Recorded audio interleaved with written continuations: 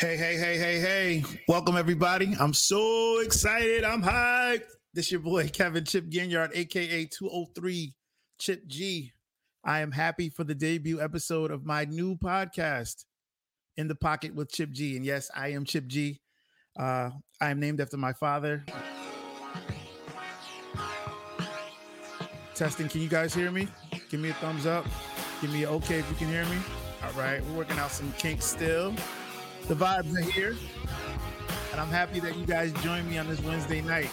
Thank you for coming to join and rock with me for this hour or two. We're going to have fun, and we're going to have a good time and learn about a legend. As I was saying, I am Kevin Ginyard Jr., a.k.a. Chip. I'm originally from the state of Connecticut, and that's where the 203 comes from. I'm named after my dad. I'm Kevin Ginyard Jr., and my father is the late, great Kevin D. Ginyard Sr. Today is his birthday in heaven, and I wanted to honor him. I've been delaying starting this podcast for 4 years now, and my dad passed the year I had the idea to start the podcast in 2018.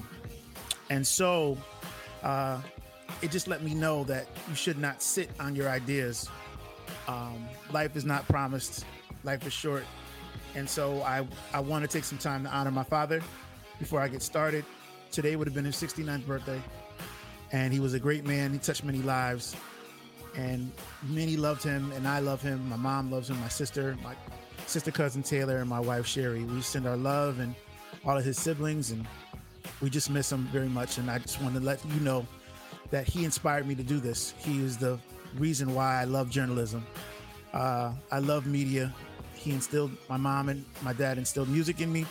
And then from watching them, the love for journalism came. And my dad was the first Black man to graduate from the University of Bridgeport in Bridgeport, Connecticut with a journalism degree. So I honor him for instilling those values in me and the love for news and media. So let's honor him let's give him a 10-second moment of silence to honor a great man, a legend, a hero in my eyes, my father, Pastor Kevin D. Ginyard Sr.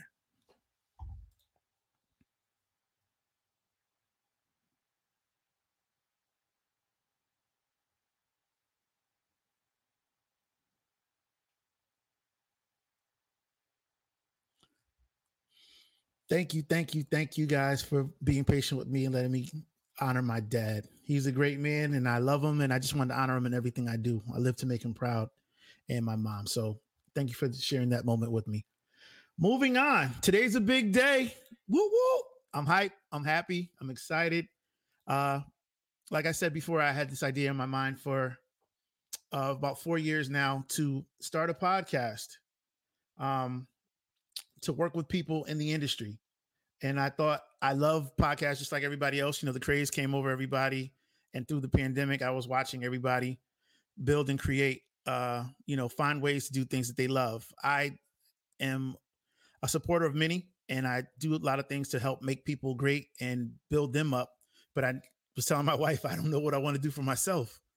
And this idea, I've been sitting on it for a long time. So what better time on my dad's birthday to begin the In the Pocket podcast with Chip G. Being in the pocket means to be in tempo and follow the groove of the instrumentation. My co-producer Taylor is going to give me an example of being in the pocket. Like the funky drummer, the drum track is the perfect example of finding the groove and staying with it, locking in and doing what feels best to support the song, the acting role, or the art that you're creating. If we don't have it, we'll move on. But setting the groove, we want people to find their groove, whether they're actors, whether they are musicians, keyboard players, singers, background. In the pocket, you kind of find that groove and you move with it. You sway just enough within the beat, but you're doing everything you can to support the song or the acting role or the part. Actors can be in the pocket as well. Denzel, I'm sure, has been in the pocket before where he's found his flow and he knows what to do. And we want to help creatives find their flow. We want to help business owners find their flow.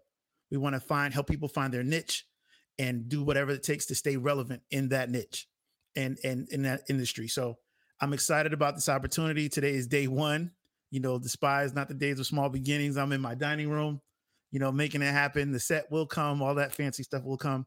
But I sat on this idea for a long time and I had everything I needed. I had the interface, I had the mic, I had the lighting. I thought I needed more. I didn't need more. I just was hesitant, and there were things on my mind slowing me down and holding me back. So I encourage you, if there's an idea or something you want to do, don't sit on the idea. Do whatever you need to do to get started. Start the podcast, start the business, get the LLC, do all the things that you need to do to be effective in life, because life is so short. And I learned that the hard way. All right. So let's get into it. I'm excited today because I get to sit and talk to a legend, guys. I mean, it doesn't get more legendary than this. Hailing from my hometown, Bridgeport, Connecticut. That's where the 203 comes from. I'm honored to sit down with this legend. This gentleman is a world-class musician, producer, pastor, teacher, husband, and father who has maintained and created a sound that has changed the approach of how guitar is played in this modern era. He has sustained a successful and relevant career in this music industry for 4 decades. Gospel, pop, rock. He can do it all. He'll tell you all about it. He is from my hometown. I am talking about the prophesying guitarist himself, Pastor Jonathan Dubose Jr. Hey, Pastor. Praise the Lord. Hey. Praise the Lord. Praise the Lord. Hey, I'm so happy to be here. Dr. Chip G. Yes, Yo, sir. in the house. Yes, in the sir. house. Yes, first of all, let me say congratulations to you on the beginning of your new venture. Yes, sir. This is awesome.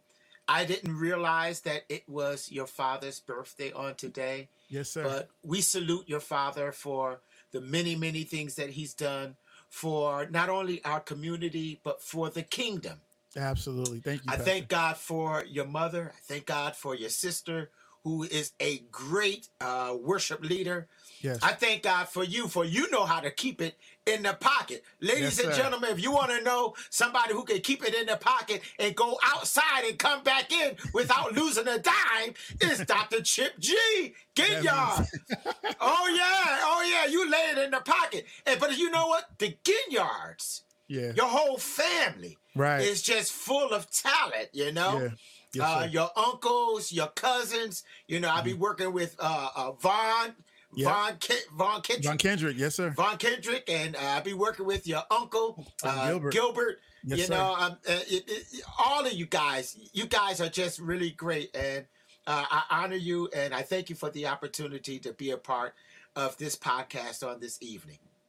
Thank you so much. I am blown away that you were available and then that you were able to talk to me. But we're hometown buddies, so Yeah, I had to pull a little rank on this one. Man, you're the best, brother. You're the best. You're the best. Thank you so much. So we're both, like I stated, we're both from Bridgeport, Connecticut. So let's get started. It's not a metropolitan area. It's not a big area. So Right. How was it growing up in Bridgeport, and was there a strong musical presence there? Of course. Well, I came up. My father is a quartet singer, and my father sang with a group called the Sensational Starlights, and I started playing with my father at the age of 8, and so they would practice in my father's house, and so I had a chance to see the late Benny Graham, who used to play the guitar. Uncle Benny used to play. He was from the church that your father, your Holy parents, Tabernacle, the Graham Holy family. Tabernacle in Bridgeport, Connecticut, Yeah, Bishop Holden Church. Yeah. And so I came up playing guitar, watching him and watching a brother named Buck Rodney Colbert. Rodney Colbert was the guitar player, but my uncle Willie Edmond was the guitarist that actually really fed into my spirit. Okay, Willie Edmond. And he was married to my father's older sister, so he was my uncle. Okay. And he has a son named Solomon Edmond that plays the bass and keyboards. And we all came up together. So it was a lot of music, but I came up playing quartet music. Okay. I didn't play choir music, and I'm gonna tell y'all something that you didn't know. Okay. I never liked choirs. Wow. No, I'm trying to tell you, I never liked choirs until choirs hired me, and they started paying me. I was like, "Oh, happy day!" Pause. We'll get there. We'll get there. Okay. So was the guitar your first instrument? it was my first instrument. Wow, that's amazing. But when I went to school, Okay. they weren't teaching guitars, so Okay. I had to move on to a clarinet. So I became a clarinet player. Holy moly. Yeah, so I could play saxophone and I could play sax and clarinet. I could play the woodwind instruments. You know, it won't take me long to learn it. You know. That's amazing. Wow. Okay. Yeah. I did not know that. That's So amazing. I played clarinet from third grade till about 6th or 7th grade. Wow. You know. So tell me about those. Go ahead. Finish. But I was I'm playing sorry. guitar all the time. Yes, sir. I was At 8 always years playing old. at 8. I was playing guitar at 4. Woo. I didn't start playing live and out in the public until 8. So that was one of my questions. When did you start playing out, and like when did you know that you were good? It was 8 years old. It was. So you were a prodigy. I was playing. Yeah, I was playing since 8 with my father with them. And one day Benny Graham couldn't make it. Wow. And they were saying, "Who do we get to replace him?" And I volunteered myself. And that they said, always happens, right? When you're ready, you don't have to get ready, right? They say when you're ready. Exactly. The Bible says in Proverbs 18, verse 16, that your gift will make room for you and bring you before great men. Great men. Yes, And sir. so you just have to be ye also ready, when your time comes. That's right. Everybody gets a chance. Mm-hmm. You have to be ready when your chance comes. Yes. So I didn't realize that at 8 years old that I would be ready. But when they says we don't have a guitar player, I waved my hand. I said I can do it, and I did the engagement that weekend. It was Bert Lawson, Miss Reynolds. These are the people who was big at that time. You remember? Wow. In Connecticut. Yeah. They had a big concert, and I played for my father's group. And when my father's group was finished, Bert Lawson asked for me, the little guitar player, to come back to the front and to stand on a chair and to play something in front of the people. You were a showstopper at 8, man. I had no idea what was going on. My heart was beating and everything. I can imagine at 8, Lord. But I started to play. After I got through playing, this is without the Starlights. They was gone. They went in the back. And I'm playing by myself. Mm-hmm. The people gave me a standing ovation. I bet. That's when I realized, you know what? I think we on to something here, Yeah, I bet. I think we on to something. And so, I just kept playing every week. And before Paul, Vasapew, a tuning called Vasapew. Okay. The guitar is tuned to E major chord. Yeah. So very few people plays in that Vasapew tuning.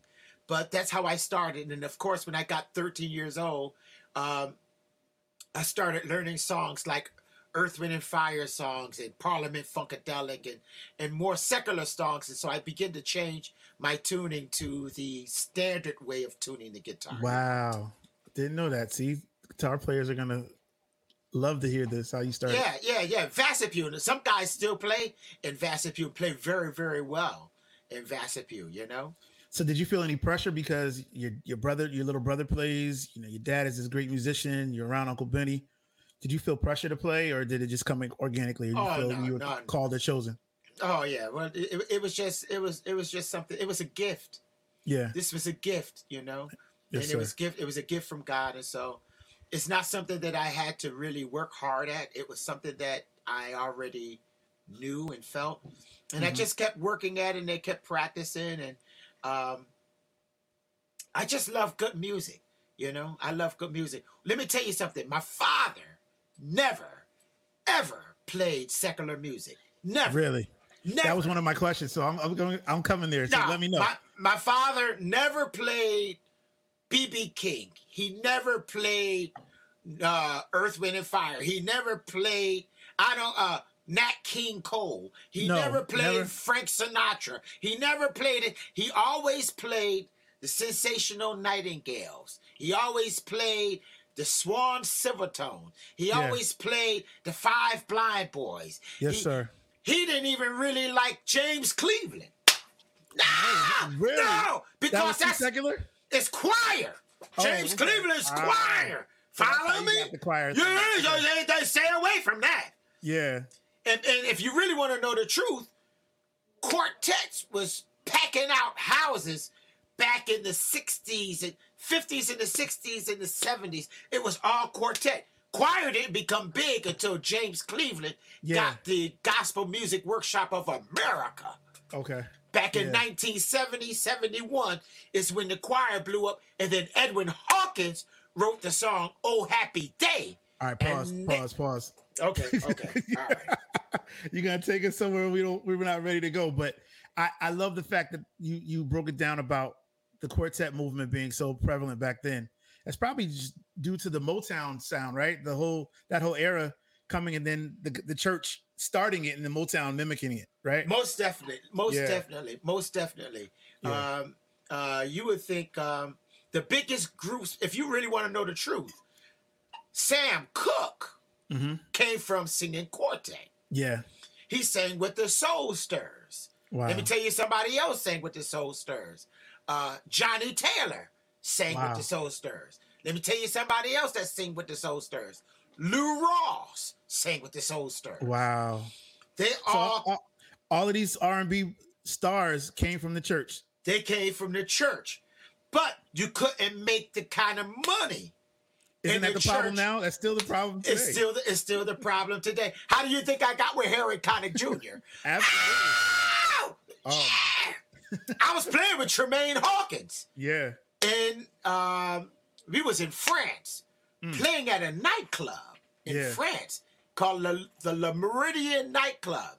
Yeah. Willie Smalls was the background singer. Willie Smalls, Kevin Monroe, and Lucinda, Laveria, all them, you know. Yeah. You know, the keyboard player, Colin Haywood. Yes, sir. Dewey Browder on bass. Yes, sir. Joe Bryant on organ. Wow. Legends. Yeah.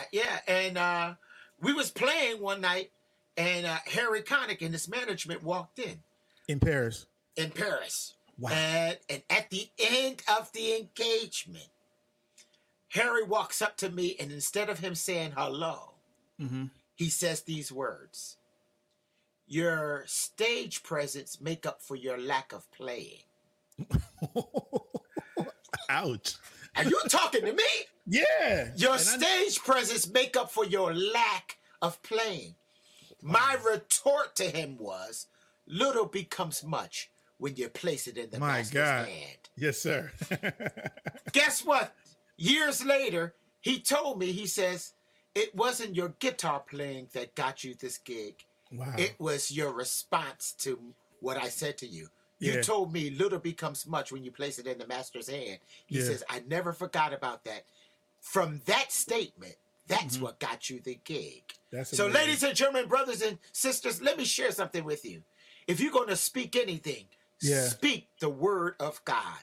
Wow. The word shall not return void. It will accomplish that it please. It will prosper in the thing whereto he sent it. You got to stand on the word. You have to speak the word. You have to decree the word. You have to know the word. You have to decree the word. Decree a thing and it shall be established. I'm not saying it because I'm a preacher. I'm saying it because it works. Yes, sir. Yes, sir. I love it. So let's move on to this segment. We're going to go through different phases of music as a preparation for a musician for a show. So let's start with the rehearsal. Okay. The rehearsal is the time where you prepare, you practice, and you do your personal shedding, as the kids call it now. That's right. Preparing for the gig, gaining experience. So talk to me about your sound. How did you get this sound? Because it's intricate, right? Because you're from the East Coast. You moved out west. Was there any influence to your sound when moving out west, when you were developing? How old were you when you moved out west? I was 21 when I moved out west. I was 21. But I have to go back. Okay. To probably 12, 13 years old. Mm-hmm. My father always wanted me to have the guitar sounding high-endish. Wow. But for whatever reason, see, we didn't have keyboard players then. So I always wanted to emulate the keyboard player. And the keyboard player, the keyboard player have not only play all the parts, but he has a full sound, you know? Okay. Mm-hmm. So I always like my guitar to have a little bit more bottom than normal. Yeah. So I would turn my bass knob to 7. I would turn my treble knob to 5. And I would turn the mid all the way down to 1 or 2. Gotcha. And I like that sound. Yeah. When I would walk away from my amp, my father would go to my amp and turn my treble up to 8 and turn my bass back down to 5.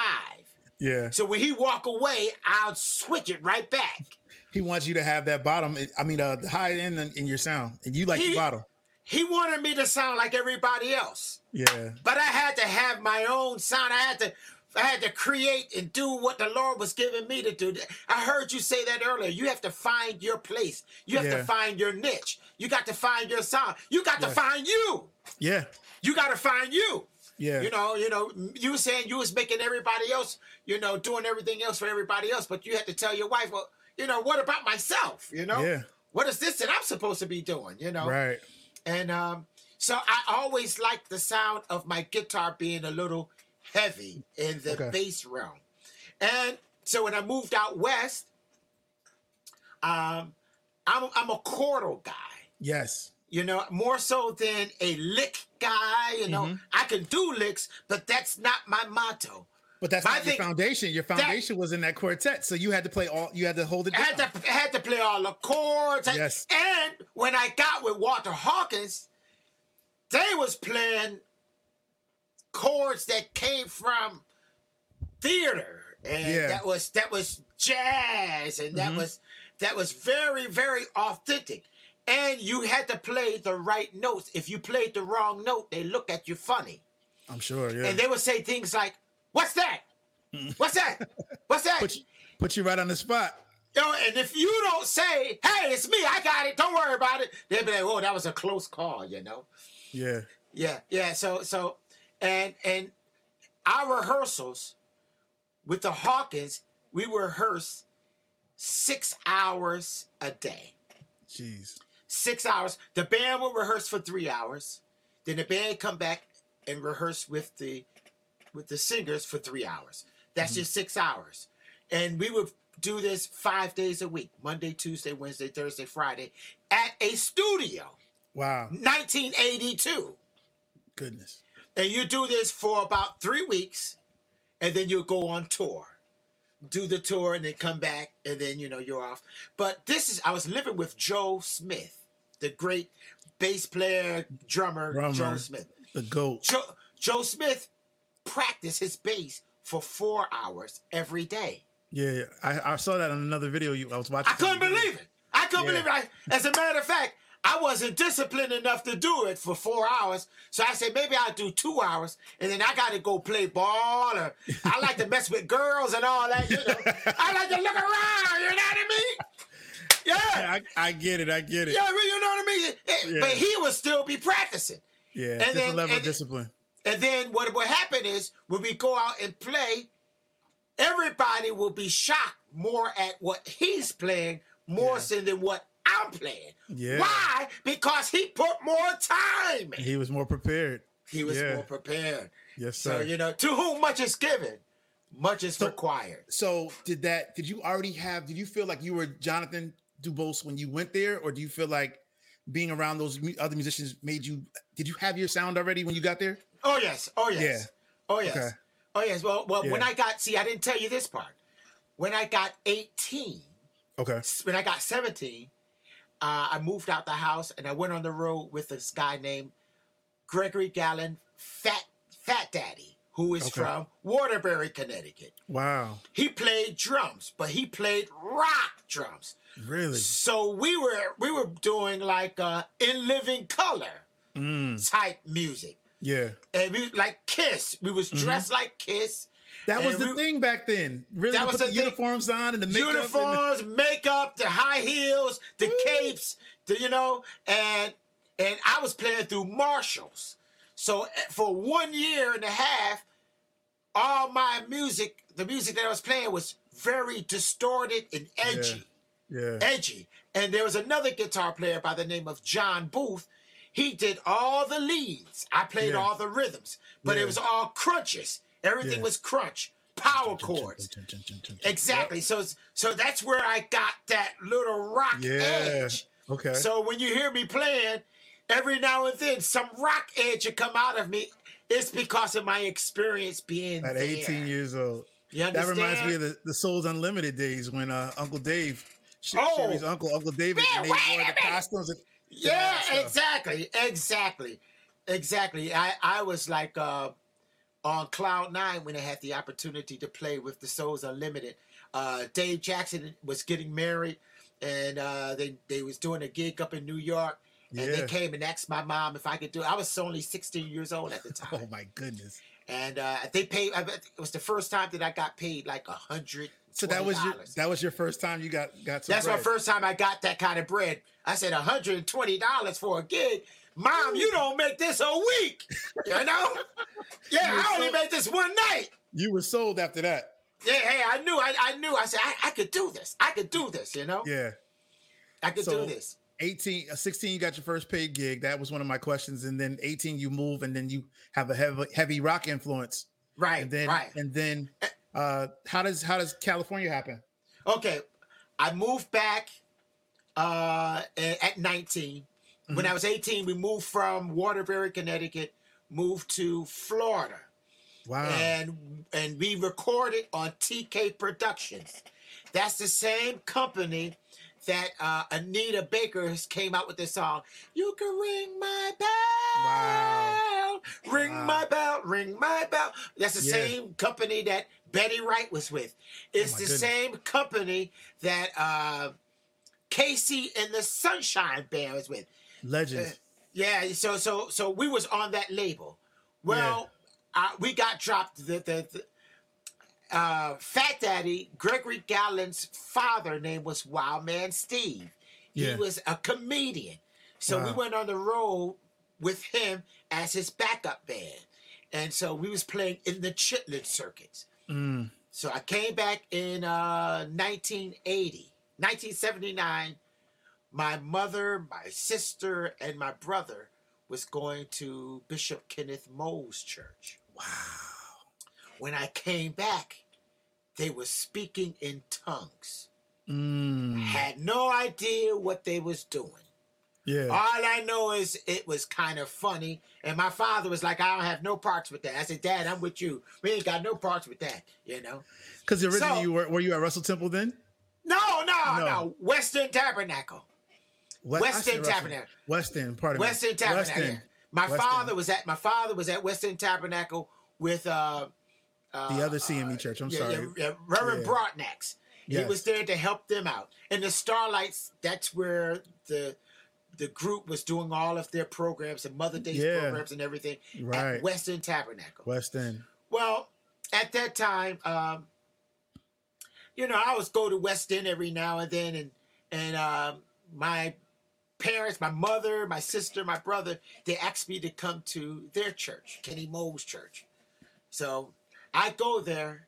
The music blows me away. Yeah. I see Sigmund Mario.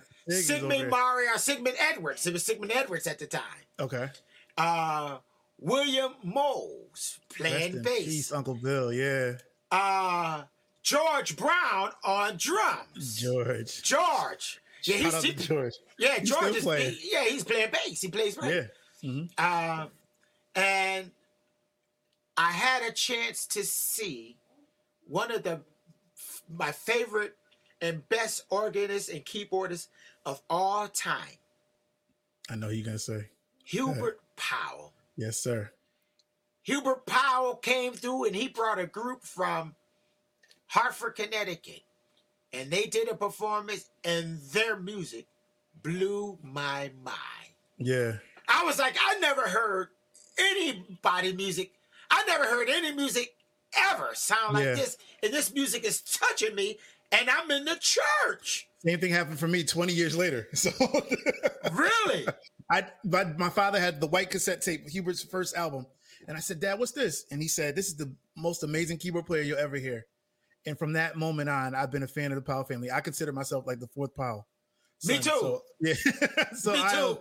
I am a huge fan. I asked my wife, I play their music all day long. I know exactly how you feel. That music changed my life.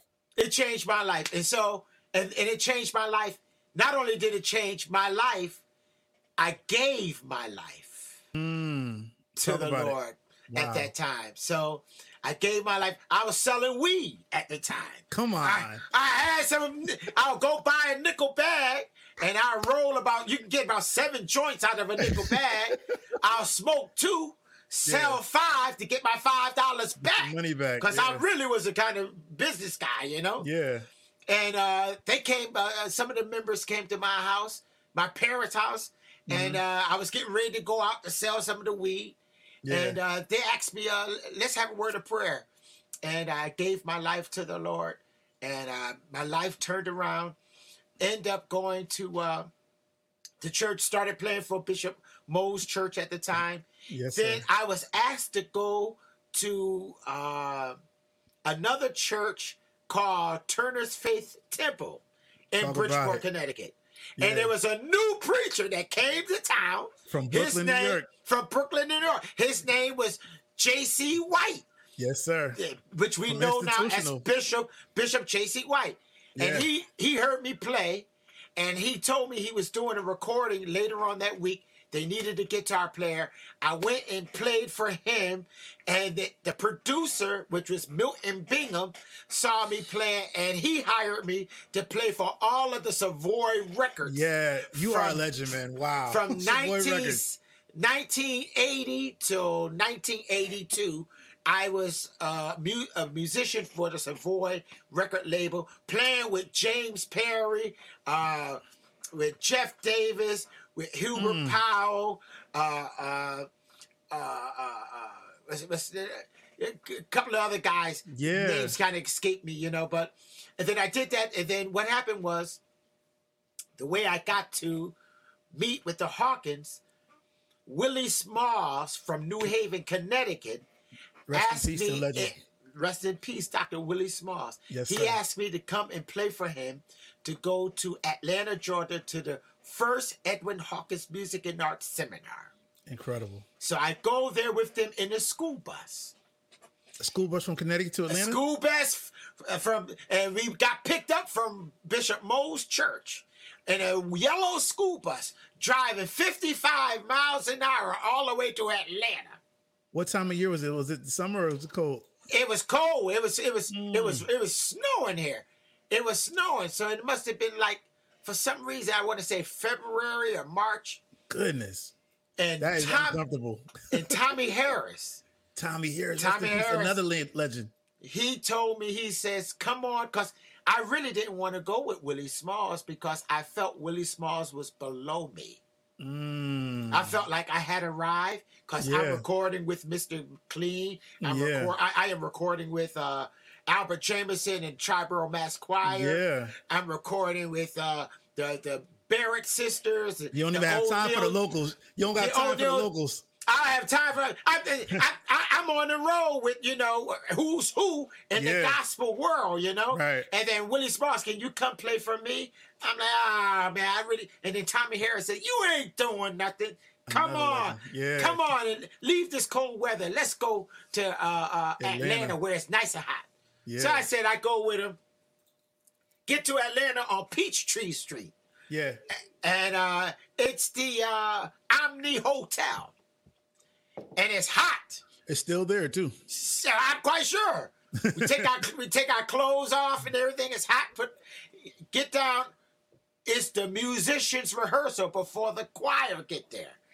And I walk in, and I asked Walter, Edwin, Joe, Derek Schofield, uh, uh, Daniel Hawkins, and Patrick Henderson. All if I could join in. Yeah. There was no guitar amp. So they said, Joe Smith said there's no guitar amp. I said, yeah, but you got an extra hole in yours. Can I plug in yours? Pause. So he let me plug in the extra hole. Lord. And we began to play. And after it was over with, Walter says, are you ready to move to California? Oh, my goodness. That's how it happened. So you played in the bass amp and stole the show, and from there on, your life changed. And I ended up moving to California a month later, living with Walter and Tremaine. Wow. Sleeping in the bunk bed with their son, Jamie Hawkins. Lord. So then that's how things got happened. That's how I got started, you know. They took you in as their family. Exactly. Yes, sir. I get it. And then, now this is deep what I'm about to tell you right now. When Walter and Tremaine got separated, he and I became roommates. So when he got us a new apartment, and I lived in an apartment with him, I found it strange to go to the store and to pick up the Jet magazine with Walter Hawkins' face on the front of Jet magazine. Wow. And go home, he's asking me, what do we want to eat? Because he was also a good chef. He could cook. That's amazing. You know? Man, I couldn't believe it. I'm like, I can't believe that I'm living this life, you know? Yeah. Surreal. I mean, you know, on the weekends, you're probably signing autographs and meeting people and traveling. And then you come back to the humble life and you get to deal with the artist as their peer, you know, and he took you in as family. That's another question I have later down the line. Yeah, go for it. Let's move down to the next segment. Let's go to the sound check. What are your tools for the gig? What are 3 things that you have to have that are on your equipment rider for performance? So if someone books you, name 3 things that are on your rider. Well, all I really need is really one thing. Okay. You just got to give me a good amp, a Fender Twin amp. Classic. A Fender Twin amp. If you don't have the Fender Twin amp, then you can give me the Roland JC120. The big boy. The Roland JC120. If you don't have that, then you can give me the PV Stereo Chorus 212 amp. And I'll take that. Okay. And then I have a wah-wah pedal that comes with myself. I bring my own wah-wah pedal. You bring your own wah. And then I bring my own distortion pedal. Awesome. That's it. Wah-wah distortion. That's all I need. That's all you need. And I got my own chords. So I got my own chords. So all you got to do is just give me my amp, and then I got the rest covered, you know? That's amazing. Name 3 things that are in your guitar case that you keep with you when you travel. Well, I have a tuner. Mm-hmm. I have chords. Mm-hmm. And then I have my distortion pedal and my wah-wah pedal. Okay, all of that is with my case. Okay. All of those are with my case. What's your pre-show ritual? What do you do? You check into the hotel. What do you do before showtime? Before showtime, relax, get a little something to eat. Maybe an hour before showtime, I practice. Okay. I know what I... Keep it fresh. Yeah, because I might have a couple of solos that's in the show. Yeah. So I kind of run over, I get an idea, a glimpse of what my solo is going to be, and just try to get comfortable with it, you know? Yeah. And the most important thing is I try to become one with God. You know, I'm praying and with my eyes open. Yeah. I'm playing, but I'm praying. You watching and praying. Say about shit.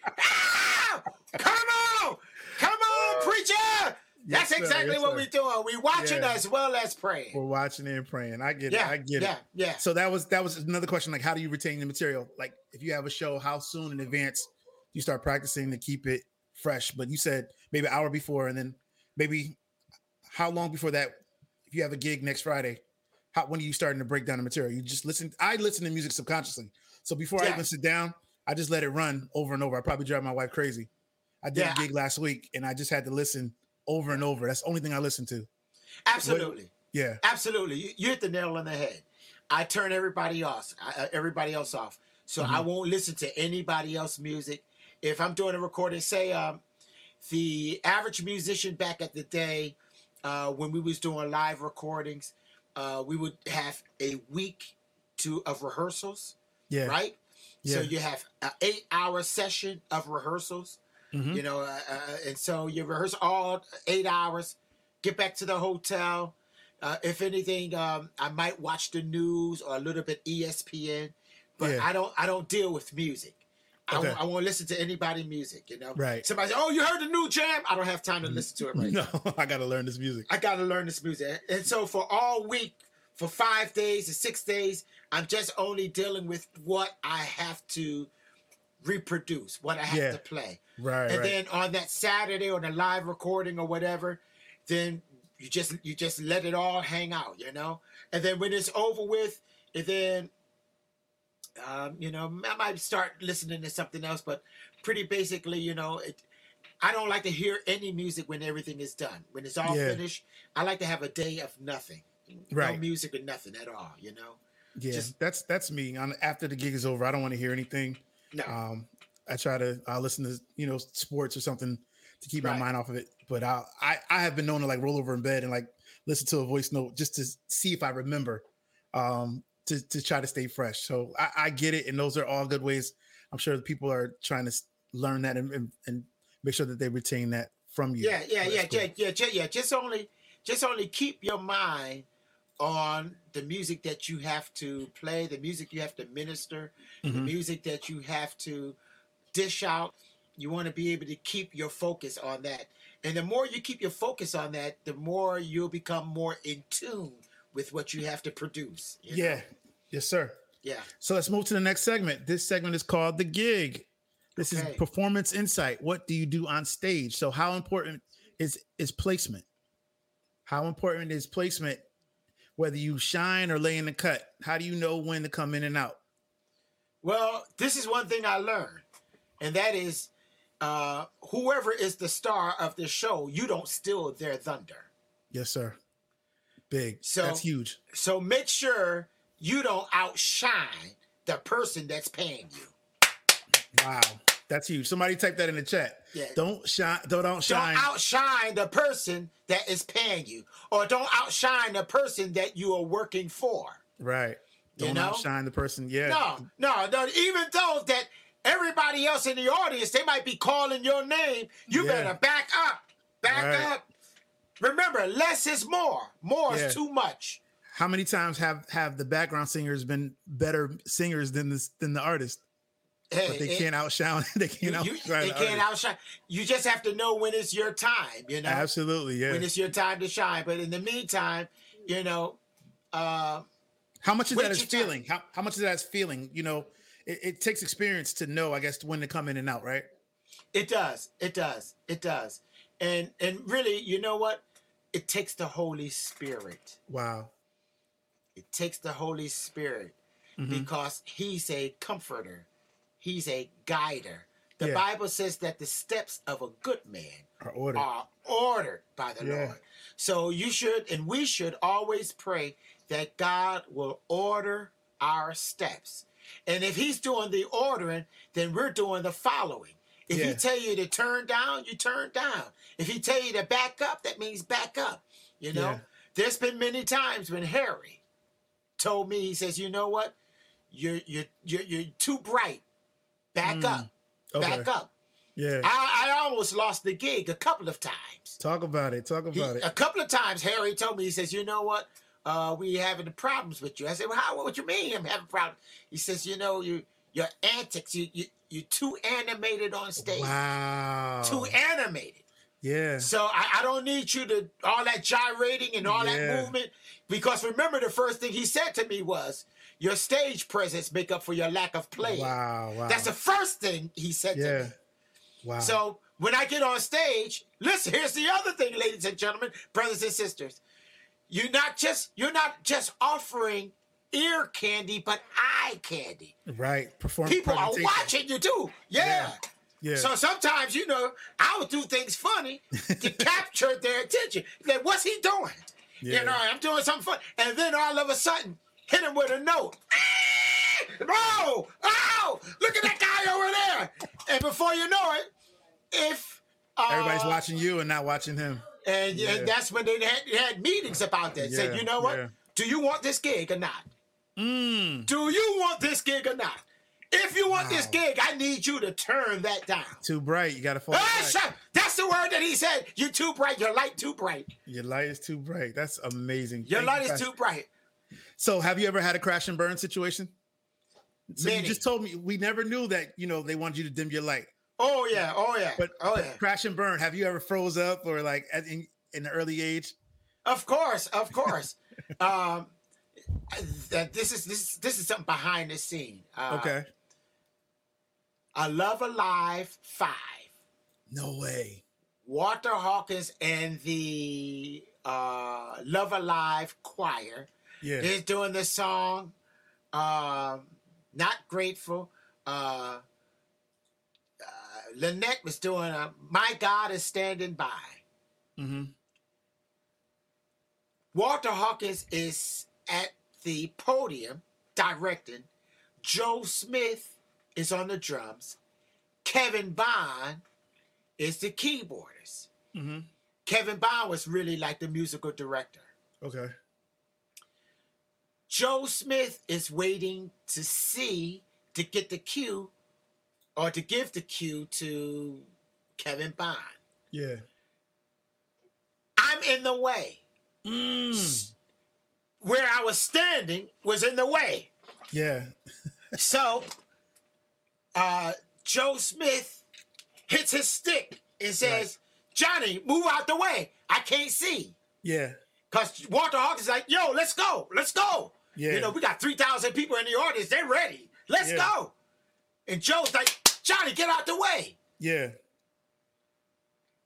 Kevin Bond was pointing like, yo, Johnny's in my way. I can't see. Yeah. So I got to move out the way. Here's the crash and burn situation. Do I move up? Or back? Or do I move back? Yeah. I didn't have enough courage and oomph to move forward. Okay. So I move back. Okay. And my morale fell. Really? You took that personal? For the rest of the night. Oh, no. My whole morale came down. So that one situation took you out of the mindset of the gig, and now you're just not there. Listen to me carefully. I had the opportunity to move up because at the beginning of my God is Standing By was the guitar solo. Yeah. I should have went up there and led it and went to the front. Yeah. And when we got back to the hotel, I got into the elevator and Jesse Jackson was in the elevator. Oh my goodness! Wow. He said, "I saw the whole thing." He said, "You moved back." He said, "I saw you dropped it." Jesse Jackson telling me he saw that I dropped it. Yeah. Are you kidding me? What you know about playing music and guitar? Yeah. Right. But what he's saying is, I saw that your morale fell. Yeah. Shukayama. I saw that your morale fell. You really should have stepped up instead of stepping back. Ladies and gentlemen, brothers and sisters, this is an opportunity for you to start stepping up. Step up. Don't step back. No. Step up. This is the day that the Lord hath made. Yeah. You know? Yeah, you know, we shall rejoice and be glad in it. Go after your goal. Go after your dream. Yes. Do what Chip G is doing. He's got his podcast. Yes, it's on right now. Yes, sir. I'm the guest. Yeah. And we're here to tell you that you can fulfill your dream if you just walk into it.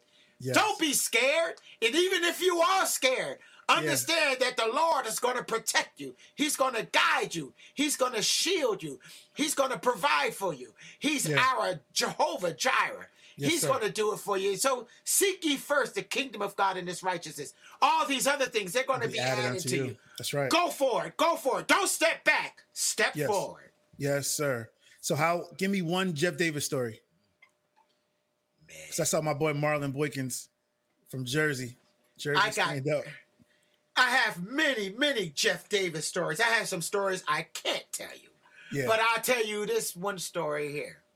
Rest in peace, Uncle Jeff. Oh, Jeff is the Jeff man. Lowe. Yes, sir. Give me a Richard Smallwood story with Jeff. Okay. You want to get very... All right. Or East Coast Regional. Which one? Well, let me give you this story about Jeff Davis. Okay.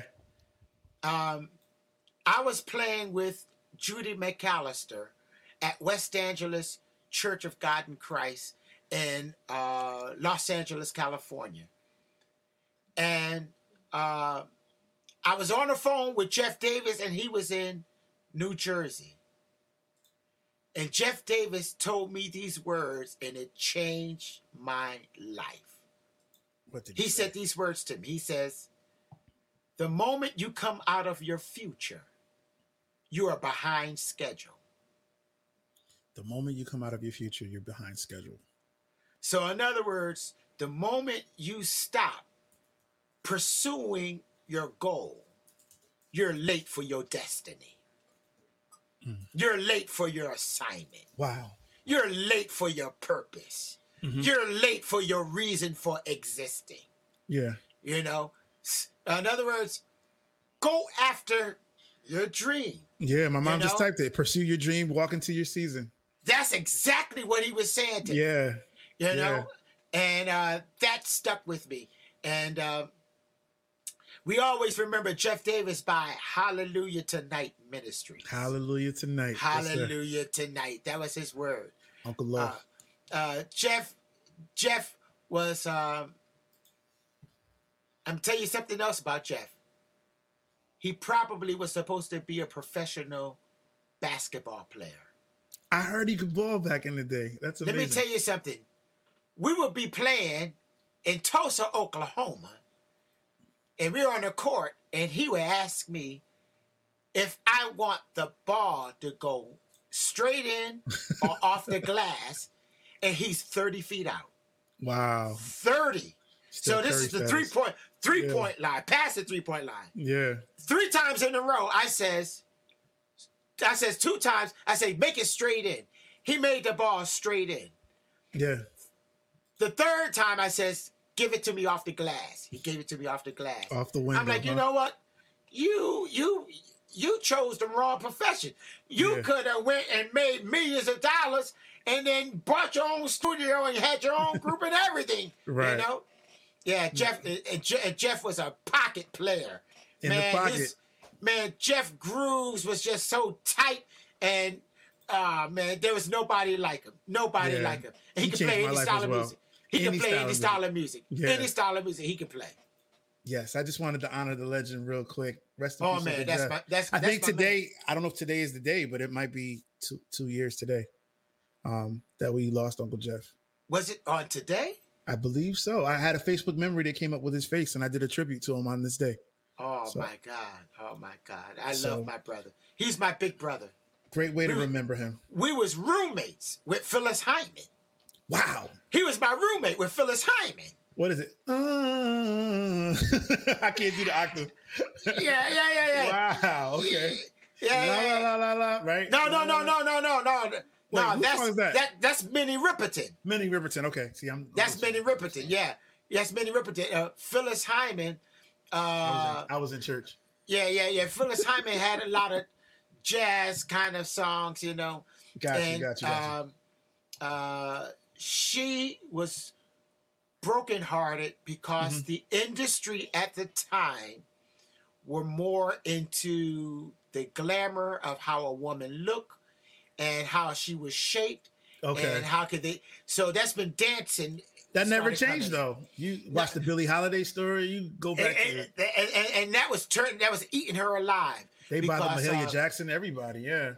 Janet Jackson became big, but Janet Jackson, people don't really realize, she's really not singing. She's lip syncing with all that dancing. Nowhere in the world you could do all that dancing and be on pitch. All of that. So that was a show. Same thing with Paula Abdul. Nobody don't know. That was lip syncing. You dropping gems now. Well, I'm just trying to tell you. But that's the way the industry was going. Yeah. And so the real singers was like, they're not really singing. So Milli Vanilli just got caught. Hey! Everybody else was doing it, but they got caught. They got caught, but everybody else was doing it, you know? Wow. And the truth of the matter is, that's how a lot of musicians are doing it, because we're playing the tracks. The tracks is already there. We play it to the stem. So you got to find musicians that is able to lock to the stem so that it sounds like the record. Why do they sound like the record? Because it is the record playing. Exactly the record, yeah. It's the record that you're listening to on your CD or, you know, your phonograph it or whatever. Yeah. It's the same thing playing, but they just play it on top of it. It's the background vocals that you're hearing. They just singing on top of it. Now you can buy it, right? You can buy the stems from the actual record for $35, $40 and have it in your church on Sunday morning. I just did a church Sunday. I did 5 records. It was the same exact record that you hear that I learned the pattern to. So you know what? That's unbelievable. Yeah, you can buy the stems from the artist or people recreate them. And now it's to the point where it sounds funny when you have to play straight up without the stems. Wow. It feels empty when you have to play straight up. Now, all these years, you know, you came up playing with the percussionist and the drummer and the 2 guitar players and the bass player, like to make things full. Now you just need a laptop and 2 people. I've literally done gigs with 2 people or a DJ and a drummer. So, I mean, you know, that's where music is right now. But we want to bring back live music and bring back the feel.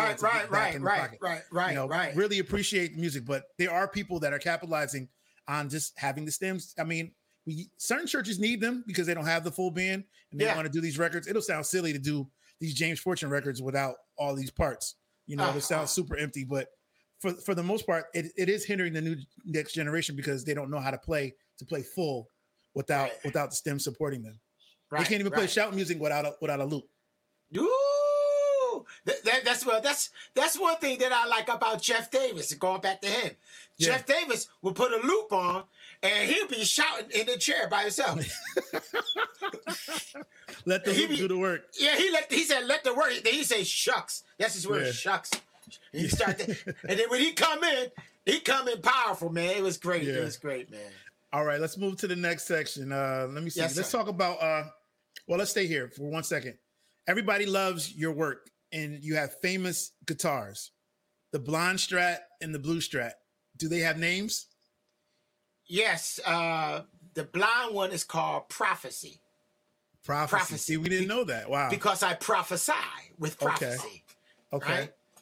And she was famous for so many years being on a lot of your records. You know, people probably thought that was your only guitar, and you probably have hundreds of guitars. But I got about 13 guitars, right? Wow. Okay. I got about 13 guitars, and I named everybody, but the one that I can remember, the only name that I can remember, is the blonde one, and that's called Prophecy. That's the moneymaker, though. Let's go here. Okay. I have a lot of female friends. What? But I only got one wife. Okay, and she's the one. Her name is Carolyn. Yes, sir. Carolyn Dubose. Yes, sir. So if you're going to see me with anybody, you're going to see me with my wife. Right. You ain't going to see me with nobody else. I got a lot of female friends. Yeah. But I got one wife. All right. I got a lot of guitars. Yeah. But I got one that's going to actually make everything all right. And her name is Prophecy. And that's how I got this house. That's how I got my car. That's how I pay for my children's education. Yeah. Thanks be to God that's given us the victory through our Lord and Savior, Jesus Christ. And he's given me a gift. He's given me a guitar. Yeah. And that guitar, man, has been through, I had the neck changed 3 different times. Oh, my goodness. How many years? How long? 30 years, 40 years? Since 1984. Whew. 1984. That guitar is older than a lot of musicians. Yes, it is. You know? When were you born? When were you born? 1980. I just turned 42. Oh, man, congratulations. You look good, by the way. Thank you, Pastor. Thank you. Yeah, I like your beard, you know? Hey, God is good. He preserves his children, you know? Yes, sir. Yes, sir. So is there a difference in how you handle dealing with secular and gospel. We talked about how your dad didn't like you playing secular. We didn't really touch on that too much, but you mentioned that he didn't know anything about other secular music. He didn't care for that. He didn't. Yeah, okay. For that. So how did they handle that first, and then how did you say, Dad, I'm going on the road to play rock? It didn't make him no difference. Okay. No, see, my father wanted to be able to go on the road himself and do what I was doing. So in other words, so he was like, you know what? Let's see if Junior can do it. Oh man, let's see if he can do it. And then when he saw that I was going on the road, making a living, playing my instrument, he was happy. Really, he was happy. That's my boy. Yeah, my mother didn't like the idea of me doing secular music. Okay.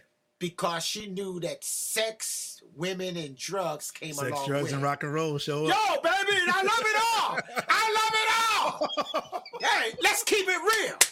I love it all. You know what I'm saying? I left it at the time that was the way I needed the experience. I wanted that. You know what I'm saying? You had to get outside of that city to live and see. Hey. I say that all the time. Don't get mad at somebody else because they have an opportunity to flap their wings. Let them go ahead and flap their wings. Pray for them. Yes. That that they will be covered and that God will protect them and keep them from hurt, harm, or danger as they go through their experiences. Yeah. Because your experiences is what's going to make you who you are. You need those experiences. Whether good or bad, both of them is going to work out for your good. For all things are working together for the good to them that love the Lord, who are the called according to his purpose. Yes, Listen, so, you're going to be all right. You're going to be all right. Just don't, in everything, give thanks.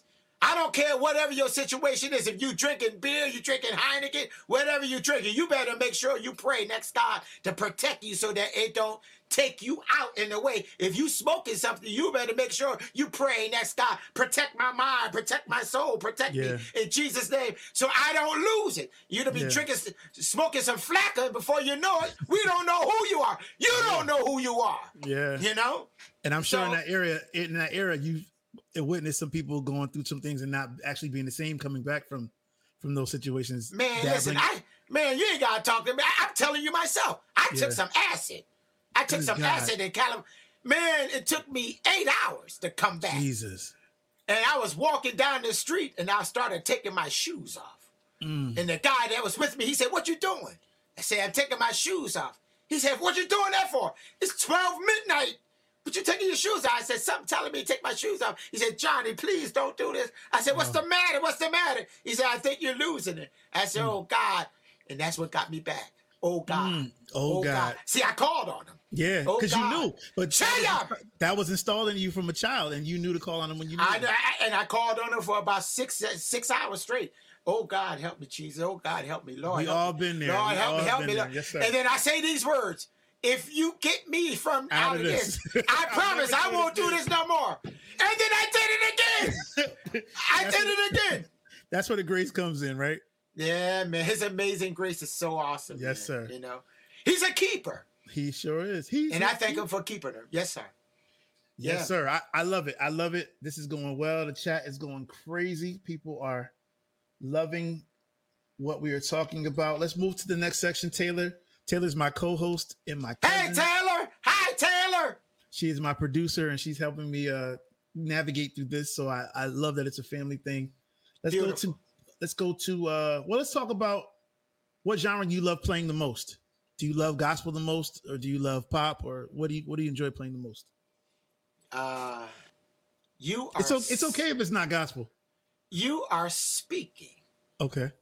To the originator of Cause Music. Talk about it. CAUS, classified as universal sound, music that deliver people from their various dilemmas. This music that not only heals good, it feels good. Yeah.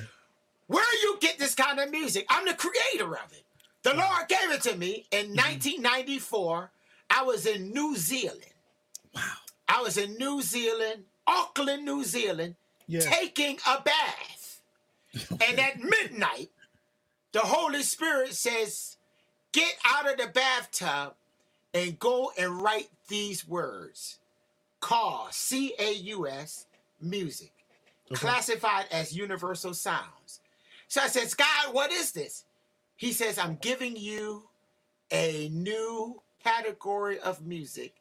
It's your job to usher it in the earth. Yes, cause music. Cause music. What does that stand for again? So we can write it down. Classified as universal sounds. Classified as universal sounds. Write that in the chat, somebody. And the definition is this music deliver people from their various dilemmas. Okay. In everybody's house, there's a medicine cabinet. Yeah. Right?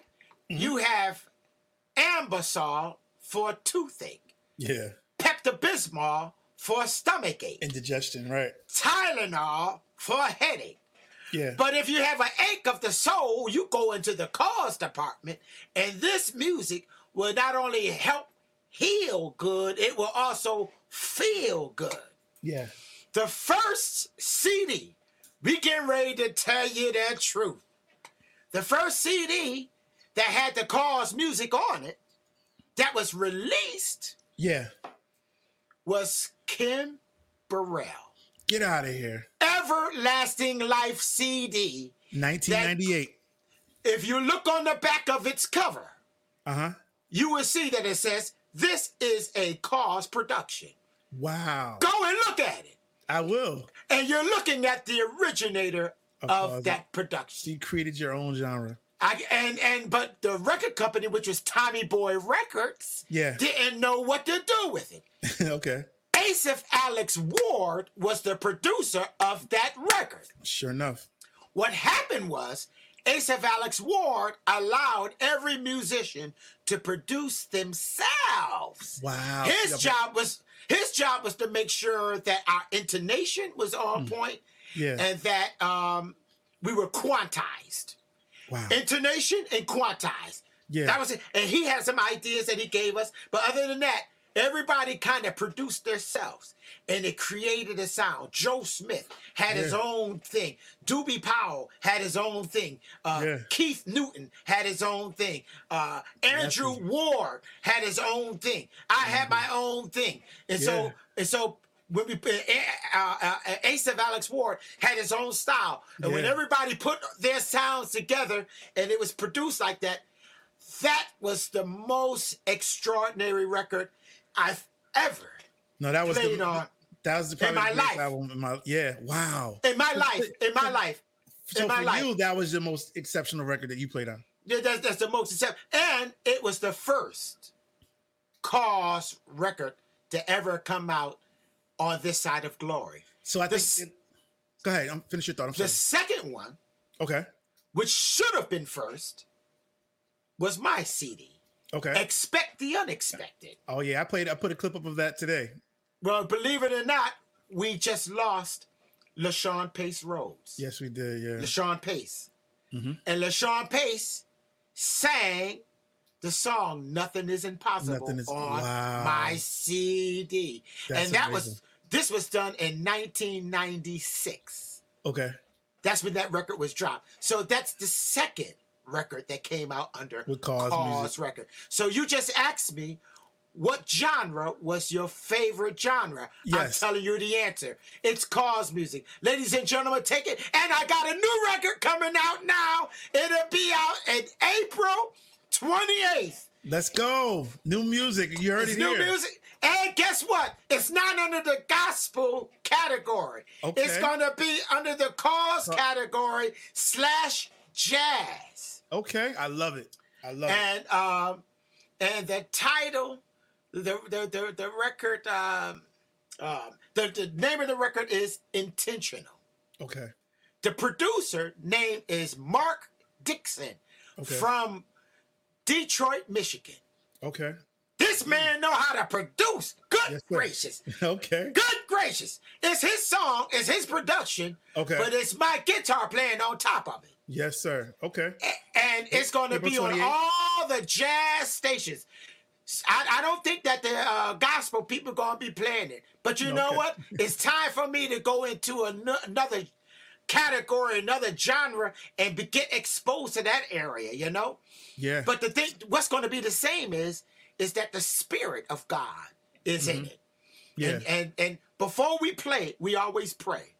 Yeah. And my prayer is that God will touch the listener and that people's hearts will be blessed and people will feel the Holy Ghost, feel the anointing, and feel God moving.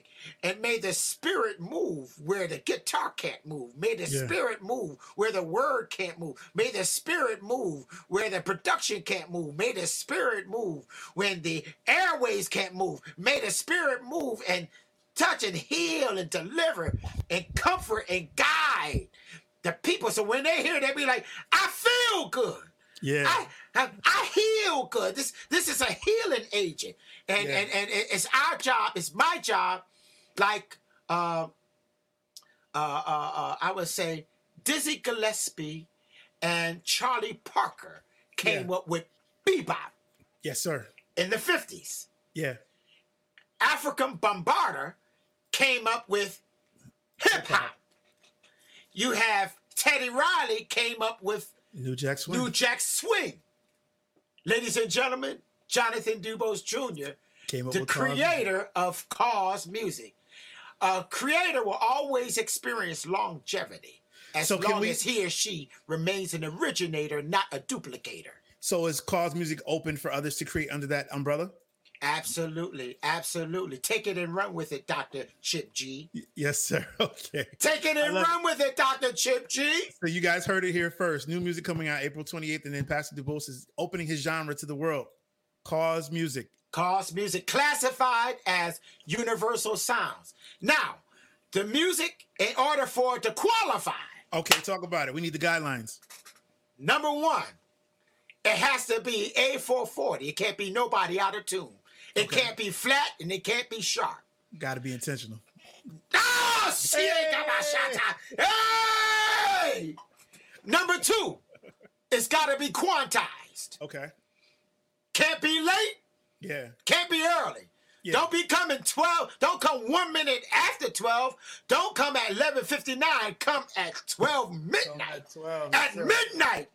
Everybody be here at the same time. Don't be late. Don't be early. Right. And then make sure, this is the last important part, that God don't get some of the glory. Yeah.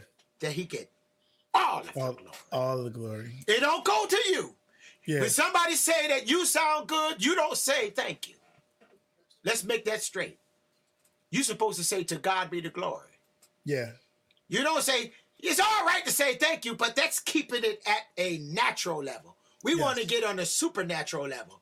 And then he said, Jesus said, if I be lifted up, I'll draw all men unto me. So, ladies and gentlemen, if you want to be a part of this Cause Music, you make sure that you always point in the direction of Jesus Christ. And when you do that, he says, if you praise me, I'll give you something to praise me for. Yeah. So we want to praise him. We lift his name. Right. Jonathan Dubose Jr. is the wrong name. Yeah. But when you call on the name of Jesus, you're calling on the right name. Yes, That's the name we call. That is amazing. That is amazing. So we got Cause Music, and it's open to everyone. Everyone. Okay. Everyone. How do you continue to stay relevant after decades of success? I think I looked at your All Music, All Credits page, and it said one of your first records was in 1976. And I think that was I gotta look at the bottom of the page, but that was it was Tremaine Determined, it says. Yeah, but I my first record was with my father. Wow. The Starlights. Yes, sir. Okay. At Sweetheart Records on Wood Avenue. Wow. Tootie's. That's where we recorded. Yeah, Tootie's. And that had to be 1973. Yeah, I lived around the corner from there. You sure did. Before we moved. Yeah. Wow. That's incredible. Yeah. So that was my first record. And then I did a record in 1976 with Angela Clemens. Wow. And Michael Brown. Michael Brown. With downtown Bridgeport at Paul Lecca Studio, Connecticut recording studio, which was on Main Street, downtown Bridgeport. Yeah. It was a studio back then, and we recorded Give Me Just a Little More Time. My love will surely grow. It was a pop record. Yeah. And that was 1976. And I played that with my Univox guitar. Oh, That's wow. that Univox hand-carved eagle on it. Okay. I don't know if you remember that guitar. No, I didn't know anything about that. Yeah, it's a bicentennial. I see. Shout out to Calvin Robinson. Uncle Calvin is on here from Souls Unlimited. Yo, get Souls Unlimited. Calvin Robinson. He the one who told me what that corn was all about. Yeah. Corn. And the strum, his brother, Glenn Robinson, was a big influence in my life, you know? That's amazing. Oh, Shout man, his brother was awesome. Brothers. The Robinson family, the whole family, they took me in. I got the funk from them. Yes, sir. I got the funk from the Robinsons. That's amazing. I love it. So talk to me about just staying relevant. You got almost 50 years. You know, you're a young man, but Man, to God be the glory, you brother. you have 50 years of skin in this game. Talk about it. How do you stay relevant? How do you how much does character play into it? How much does skill play into it? All of the above. Yeah. One thing that I learned, and I got this from my father, and that is learn to be cordial with everyone. Yeah. Learn to be kind with everyone. Yes, sir. And even if somebody is not in tune, they're not playing the right beat, you don't get on them. You don't say negative things. You always say words of encouragement. Yeah. And everybody that I work with, I always thank them. I thank everybody for the opportunity. Like Yeah. I'm thanking you. Thank you now for giving me the opportunity to be the guest on your podcast show. I'm grateful to I mean, you. this is a blessing. I mean, you didn't have to have me to be on here, but you've given me a platform to be able to share my story, these testimonies, to be able to share with you the things that are important to me, the things that have made me who I am. And be honest with you, the best way for me to answer that question is, this is the Lord's doing. Yes, sir. It is marvelous in our eyes. Yes, sir. Listen, I marvel at what God is doing through my life more so than you. Yeah. Because I'm a bystander looking back saying, how did this happen? Because I didn't make it happen. Yeah. I didn't make it happen, you know? No. So it was chosen. It was chosen for you. So I have to give God the glory. Yeah. Let's give him the glory. Everybody clap your hands. Everybody. No, yeah, somebody ain't clapping. Come on, clap. There you go. God, we give you the glory. Hallelujah. We give you the honor. We give you the praise. Hallelujah. It all belongs to you, Jesus. Yes, God. Yes, God. This is not a fake. This is not a phony. This is who we are. And Father God, we lift your name. We magnify your name. We glorify your name. It's because of you. And it's the reason why who we are. And I thank you and I praise you for every opportunity that you've provided. But I'll make sure that whatever I say, whatever I do, all the glory and honor will belong to you. In Jesus' name. Thank God. Thank God. That's who it belongs to. So while I have this life, I'm going to glorify him. Yes, sir. You know? That's amazing. That's amazing. And all the glory goes to God. We are nothing without him. Hallelujah. Taylor, let's go to the final segment. Let's go to packing up. Getting the call back. So you did the rehearsal. You did your shed, you did your rehearsing, you did the sound check, and you did the gig. Now it's time for the breakdown, the pack up part. You know, what do you do after the gig? What do you do to get a call back? How important is networking after the show? Very important. Very important. Meeting people. The first thing that I do is, you see, I'm not like, I got my own equipment. Right. So I have to pack my guitars away. Yeah. And I and I have to pack it a certain way. So I don't let other people pack my guitar for me. Okay. Because sometimes I let somebody hold my guitar, and when I grabbed it back, it wasn't acting right, it wasn't talking right, it wasn't sounding right, wasn't feeling right. Listen, don't let somebody take your wife out. Shut up. She ain't gonna feel right when you come back. Oh my God, that went out to somebody. You no. Certain things only you can handle. Hey! Woo! All right, I didn't mean to go there. Yeah, so I make sure that I have my equipment, and I put my equipment away, but I'm still talking to everybody, laughing with everybody, joking with everybody, smiling with everybody, cordial with everybody. And the first thing that I like to do after the end of the gig is go get something to eat. Yeah. Yeah. You know why? Because all week you've been somewhat fasting. You know, you've been fasting a certain kind of way so that you could be prepared for that day or that evening that you did the live recording. When everything is over with, you drop everything. Yeah. Like, I'm glad that this is over with. And let me tell you something. To me, the best and most exhilarating live recording that I've done was James Moore in the Mississippi Mass Choir record in Mississippi when we Jackson State? No, the one we did in the church with him when he did God Don't Need No Matches? Yeah, God Don't Need No Matches. And Joy, weeping may endure for a night, but joy come in the morning. Joe playing that bass line, and God will take care of you. And David Blakely on keyboards and legend. All legends. Oh man, listen, that night was so magical. Yeah. That night was so magical. Ooh, Lord! We knew we was into something. We knew. Yeah. We knew we was into something. You knew you had a hot one.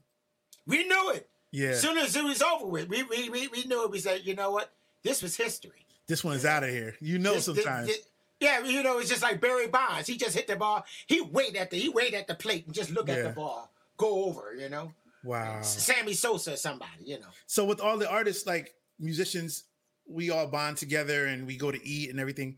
Where's the fine line with the musician and the artist? Where do you consider the artist your friend? Because I've seen a lot of guys get in trouble for assuming that they can be close to the artist. It does. I guess it all depends on the artist, right? Yeah, sure. Yeah, sure. Because you lived with Walter Hawkins and Edwin, and you were friends with them. But sometimes, had there ever been a situation where you weren't friends? It was just a job. Yeah. And sometimes I prefer not to be with the artist. As a matter of fact, majority of the times. Yeah. Majority of the times, because the artists have to schmoog and talk with everybody. The musicians don't really have to do that, you know? No. Whoever name is on that billfold or whoever name is going to be on that cover, that CD cover, they got to do some marketing. They got to do some promotion. Yeah. So sometimes other people can get in the way of that. So it's just kind of best to stay out of the way, and I just prefer to stay out of the way. Yeah. You know? And gotcha. But if I have to do it, fine. If not, no worries, you know. I just take it as it comes, you know. And I love leaving right after. I don't like waiting around. I like to leave because I'm tired. Yeah. You're tired. You're giving so much, right? You gave so much, you're tired, you're worn out, and I'd rather get into a sacred place, a safe place, and I want to get to a place where I could thank God by myself. Yeah. Where I could tell him, thank you. Thank you for allowing me to get through this. Thank you for navigating me. Thank you for helping me. Thank you for directing me. I like that. Yeah. You know, and then he pours back into me. Right. You know? And then when I come home, my wife and my children, they know nothing about it. Yeah. And my wife be like, take the garbage out. Yeah. Go get some milk. Right. And I'm like, don't you understand what I just did? And like, I don't care. The lawn, go mow the lawn. Yeah. Clean the yard. And I'm like, gee whiz, back to earth. And the Lord says that's the reason why you have a family. It's to normalize you. Yeah. You know, it's to give you ground. It's to stop you from thinking so high of yourself. That's the reason why you have a family. Somebody to ground you, somebody to keep you level-headed, you know? Yeah. You need that. You're shaking hands and kissing babies and doing the whole political thing and acting like a star, but then you got to come home to your reality. I mean, imagine being out there with Oprah Winfrey. I'm at TD Jake's house, and I'm sitting having dinner with Oprah Winfrey, Dr. Phil, what's the Medea guy? Tyler Perry. Yeah. And at the dinner table with all these people, and I get back, and then I live on. You got to just go back to normal and rake the yard and do the snow and clean and do this and keeps you humble. And I'm like, do you understand what I would just experience? We don't care. Go buy us some Chinese food, and you pay for it, by the way. Right. Go get us some pizza. Oh, by the way, I don't want pizza. I want Chinese food. Oh, I want it, and you gotta do it, and it just, God. Oh, I understand. Thank you. I got it. They don't care. No, they don't even care. You're just dad. You're dad and husband to them. So yeah. You're the source of what they need. I'm gonna tell you something, and we go to the end. We can go to the end. Okay. 1996, the Chicago Bulls was playing the Seattle Supersonics in Game 5. Yeah. Check this out. I'm in my backyard mowing the lawn, and my son Pierre, who works with me now, I tell Pierre, who you going for? He said, I'm going for Michael Jordan. Of course. And the Chicago Bulls. I said, well, I'm going with Seattle Supersonics, Sean Kemp and Gary Payton. So I said, I'm going with them.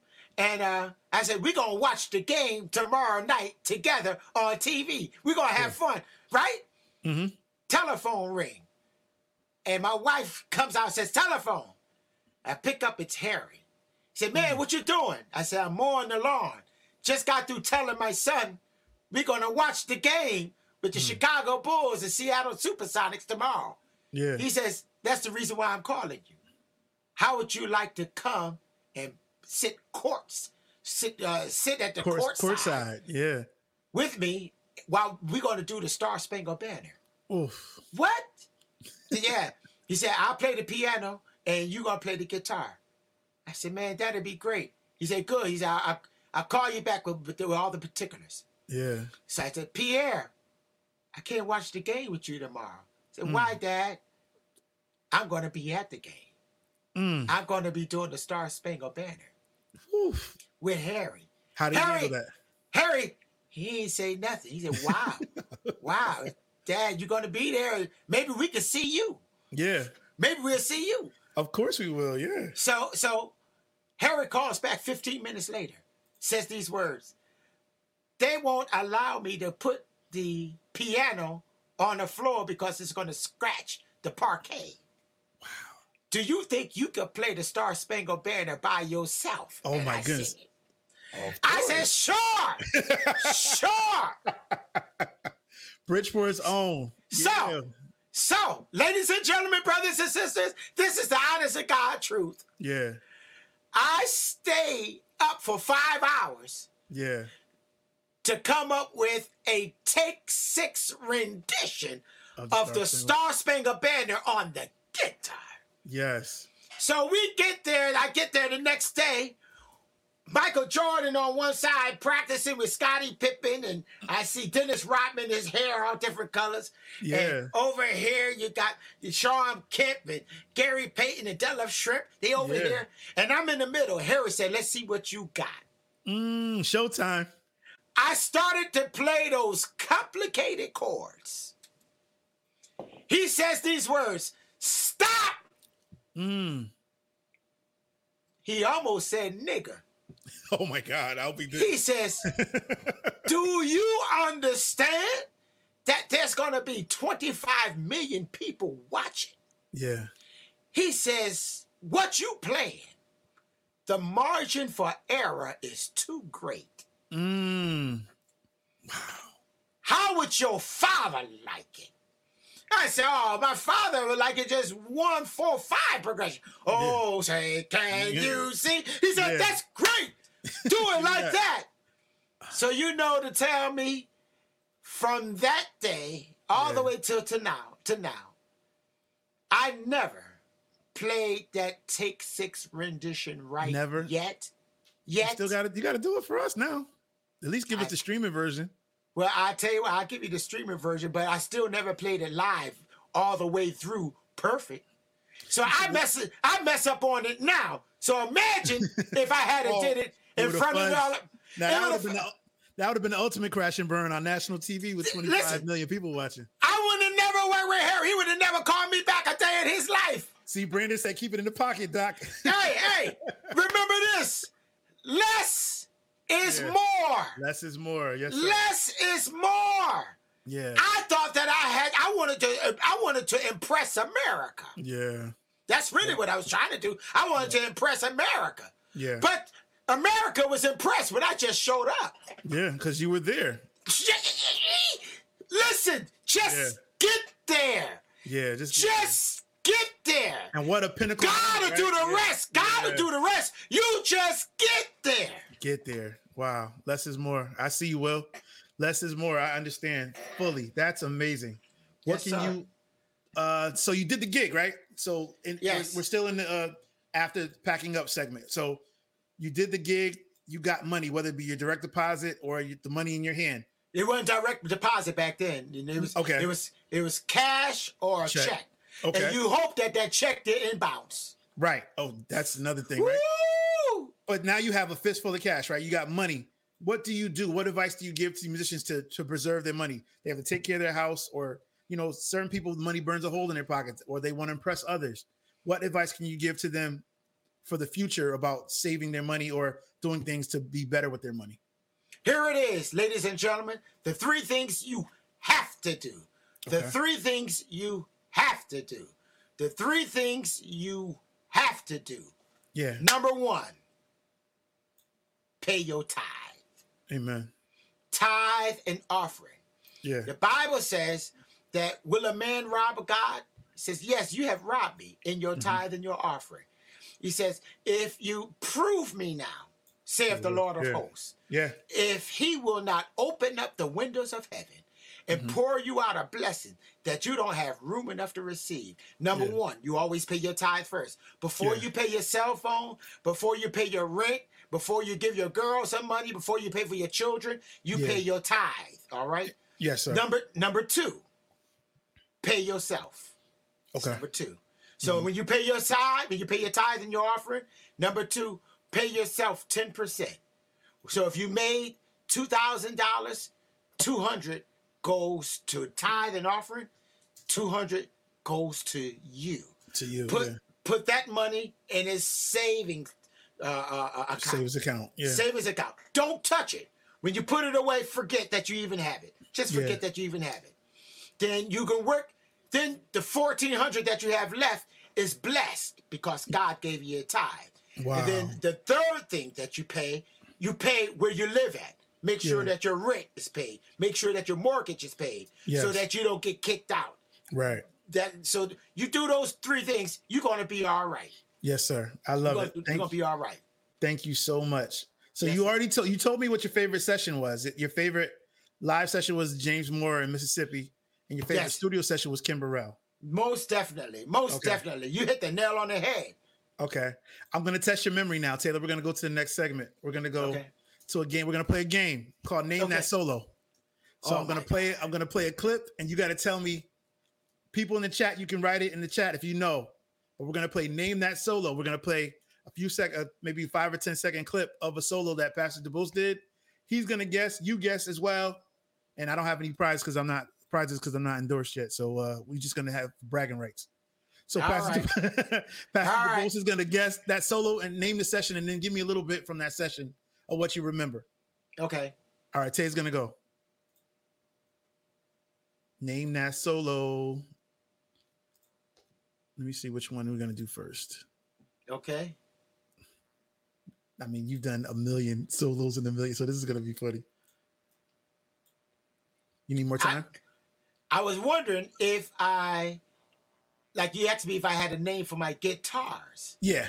Is there a name for the solo? The answer is no. There's no name for the solo. There's no name for the solos. I just knew I knew the blue Strat and I knew the blonde Strat. The blue Strat doesn't have a name.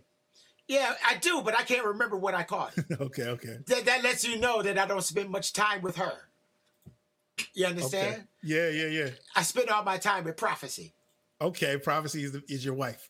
Yeah, your exactly. musical wife. Exactly.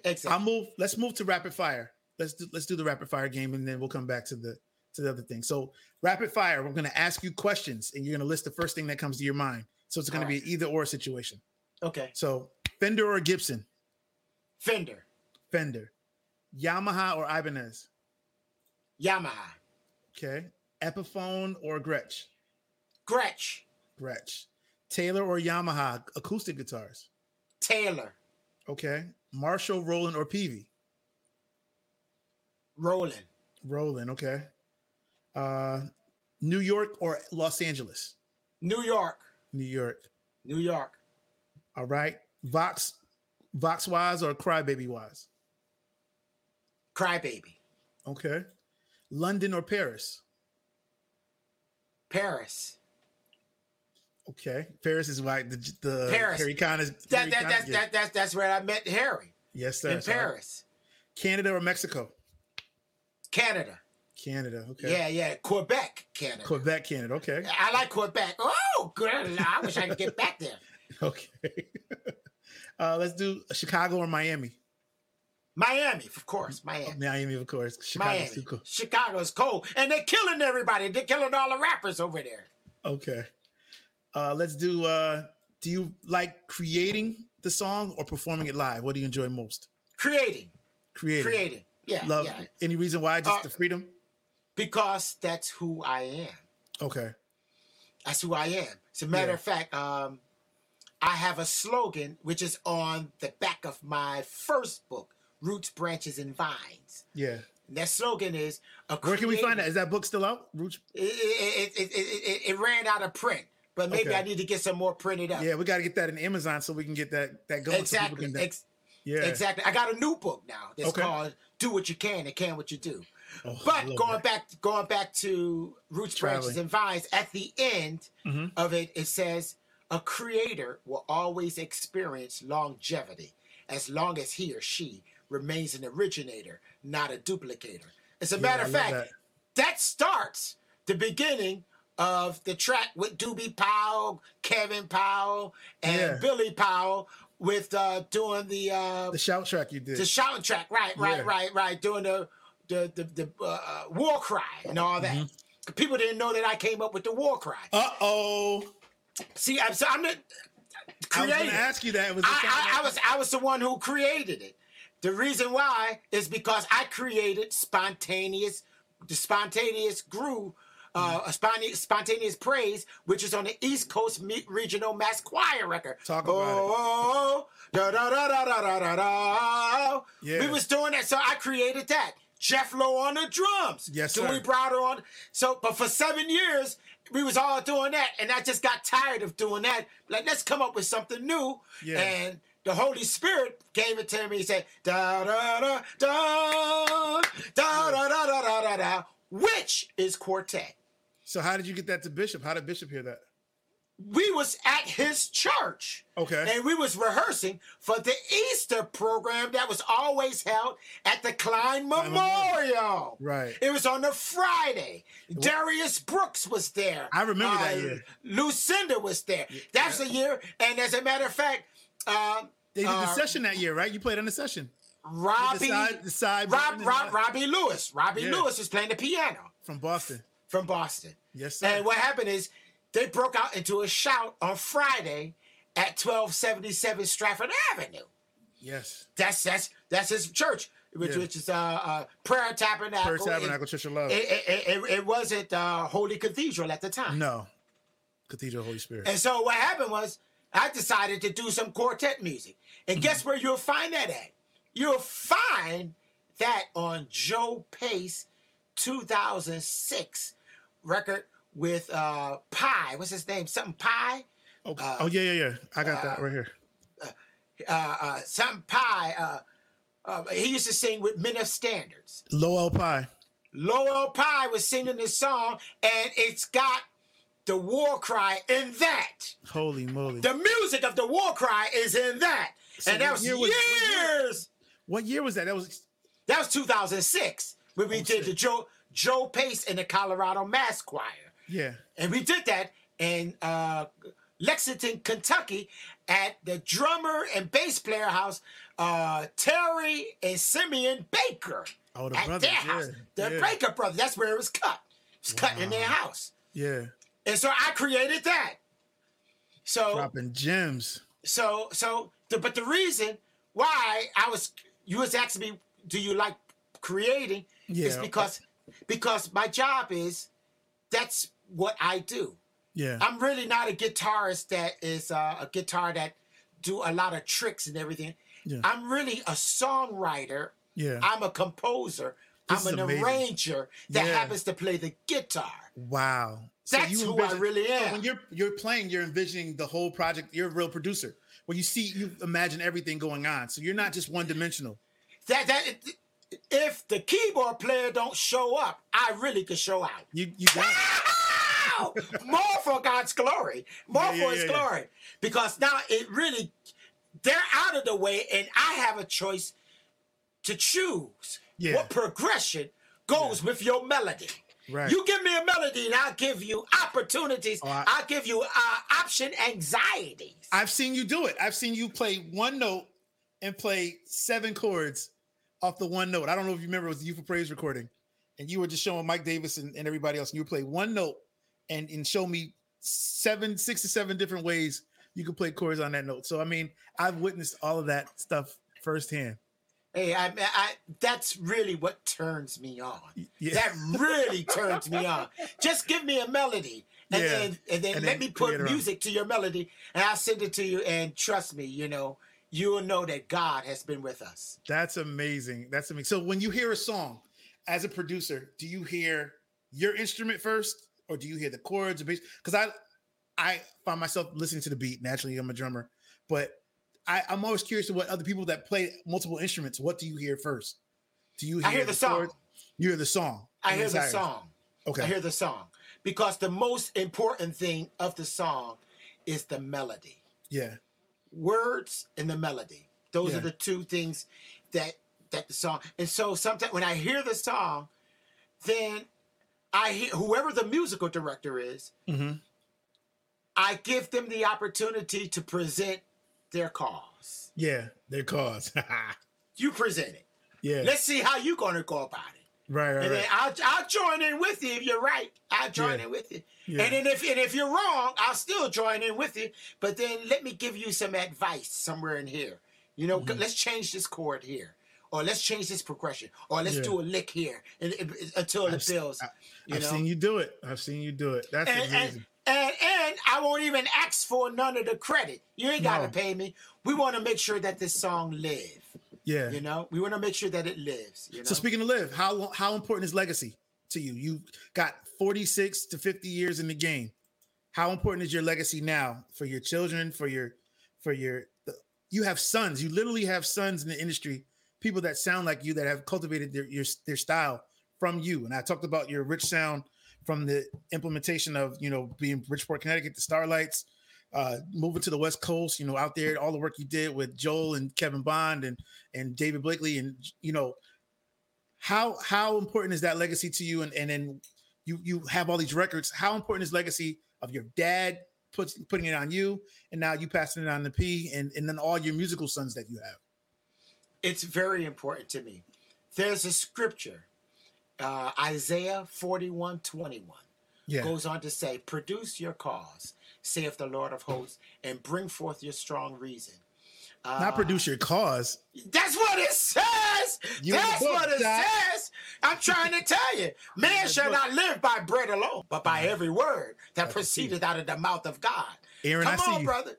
Yes, sir. So that's when he says, "Produce your cause." Right. What that book is saying is, bring into existence the results of your expectations. Yeah. What are you expecting? What are you desiring? What are you believing God for? Then you get and spend time with him. Then there's a scripture in Psalm 16:11. He says, "In my presence, there's fullness of joy. And at my right hand, there are pleasures forevermore." Remember, you want to get to the right hand of God, because another word for pleasure is treasure. Okay. So in order to get the pleasure and treasure, you got to get into the right hand of God. When you get into the right hand of God, then you're going to get the things that God has for you. And then so there is an assignment. I believe it's Jeremiah 29:11. I know thy thoughts, and I think toward thee, said the Lord. Thoughts of peace, not of evil, to give you an expected end. Yeah. So I'm here to fulfill the assignment that has been given to me by our Lord and Savior Jesus Christ. It's not what I want to leave. Yeah. It's what he positioned for me to leave so that he can get the glory and honor. When I'm gone, I'm dead and gone. I want everybody to say that was a godly man and he loved the Lord and he lifted up the name of the Lord. And because he did it, we'll remember him because he always pointed us to the cross of Jesus Christ. That's what I want to be remembered for. Yeah, I played the guitar. Yeah, I came out with this. But I want you to remember that I pointed everybody to the cross. That's where it all counts. Because that's where Jesus did his work for you and I. He gave us his righteousness and he took our sins. You know. So therefore, for him, he gets all the glory. He gets all the honor. You know, you can forget about me, but don't forget about him. That's the one I want to talk about. That's the one I want to remember. Remember him. Remember him. Remember him. Such a humble answer. Do you who are some of the young guys, if you can remember anybody that are touched you with their playing right now? Man, let me tell you, right here in Connecticut, talk about it. Connecticut. There's a brother that I showed him a couple of chords and he blew my mind. You raised him. Dr. Prashant Murthy. On Good fire. gracious. Man, he's something else. He's special. He's special. If you didn't have if people didn't know it when they hear P, they would automatically think it was you. And not to say that he hasn't put his own twist on it. Yes. He's the closest. He's the closest. He has inherited, you know, everything that you imparted to him. You know, he really has that mantle, that mantle talk is real. Like for you, he got it. He got just like from Elijah to Elisha. Yes. Prashant is the closest to me out of everybody else. The second person is Rick Watford. Yes. Rick Watford is a man. Rick Watford, and he came to me and he put $100 in my hand. Wow. At the Byron Cage session. Okay. In Atlanta. Okay.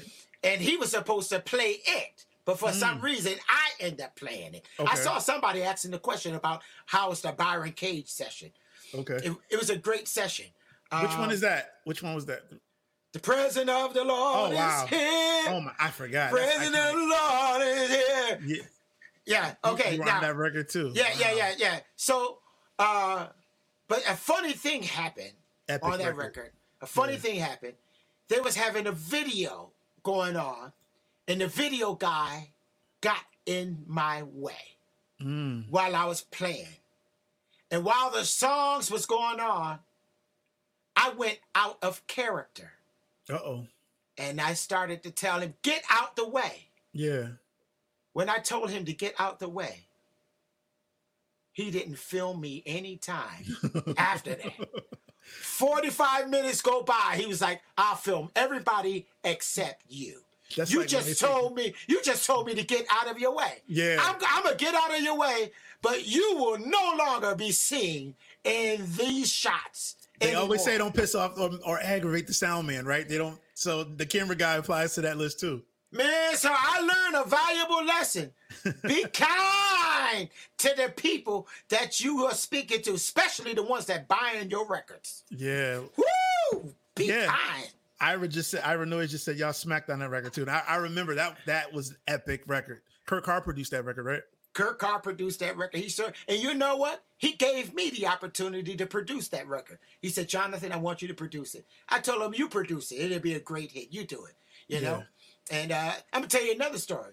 I was in Switzerland, Geneva, Switzerland, with Tremaine Hawkins. And Switzerland, wow. And I saw Quincy Jones, who was the MC for the show. The show had Rochelle Farrell, Gladys Knight. I Andre and Sandra Crouch, Tremaine Hawkins, and somebody else. I can't remember who it was. And Quincy Jones was close to me. Yeah. I asked Quincy Jones if he would produce my record. Wow. Quincy Jones went off on me. Man, I don't have time. You understand? You understand who I am? I don't have time. I'm doing other things. And the first thing came to my mind, he produced Michael Jackson. He be producing Chaka Khan and all these different people. And he made me feel like this. Yeah. Wow. And then Quincy Jones said these words to me. Who wrote the material, son? I says, I did. He says, you produce it. It'll be a smash. Yeah. That's my head open. You telling me, Mr. Jones, that my record will be a smash? Yeah. If I produce it? And I produce Expect the Unexpected. That's the record that Joe Smith is on. Yeah. The Hawkins family is on. Right. Deshaun Pace is on. Jeff Davis is on. Yeah. James Perry is on. My father is on. My brother is on. Yes. And my aunt Mamie Edmond is on there. My wife, I'm singing to my wife, Carolyn, is on there. That's amazing. My kids is on there. Pierre, Colette, and Charmaine, they're on there. Wow. Rock Me Gently. That's them. Dad's going to take us all for a ride. I remember, Dad, Rock Me Gently. Yeah. And Jeff Davis do that crazy run at the beginning. Yeah.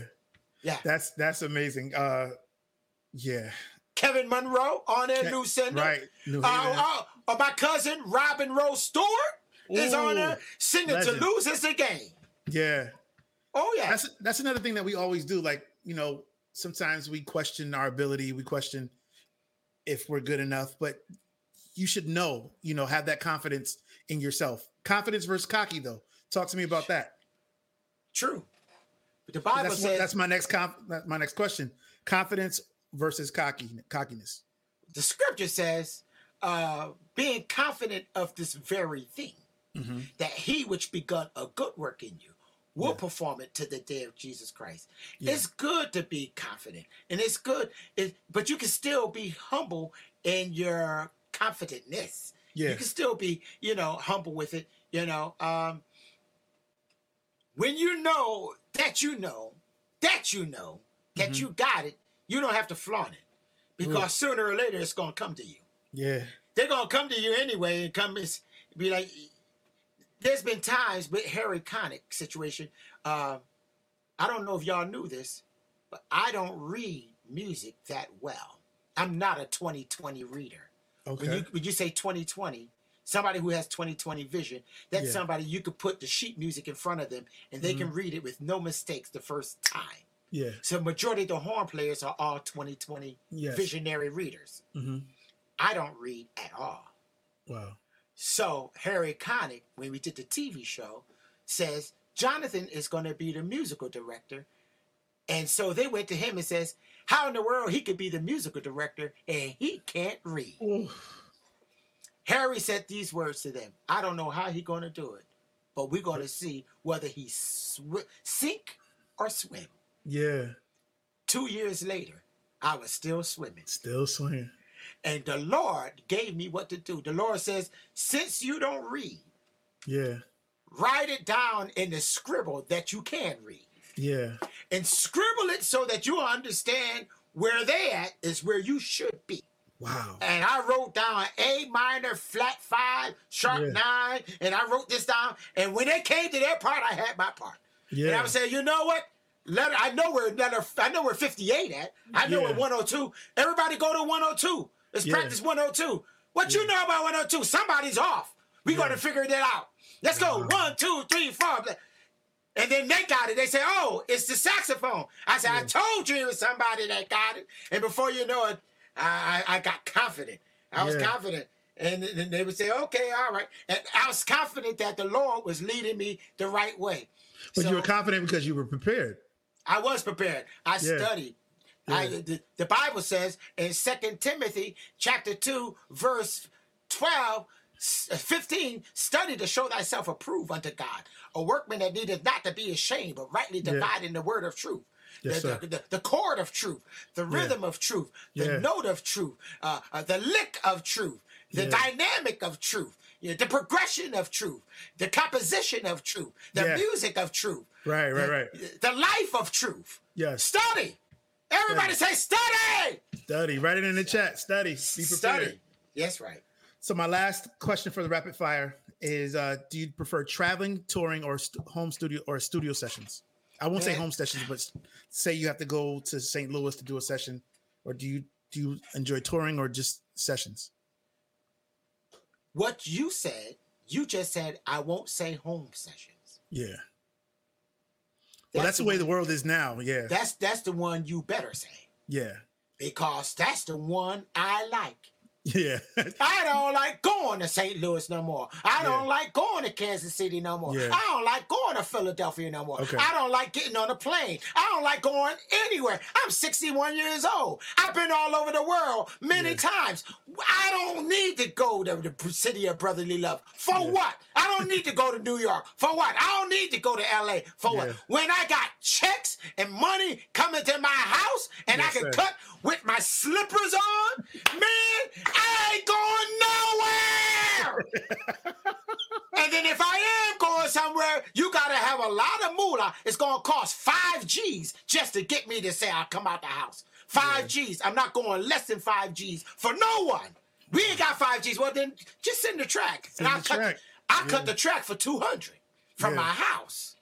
Y'all take that to the bank. 200 from the house. Yeah.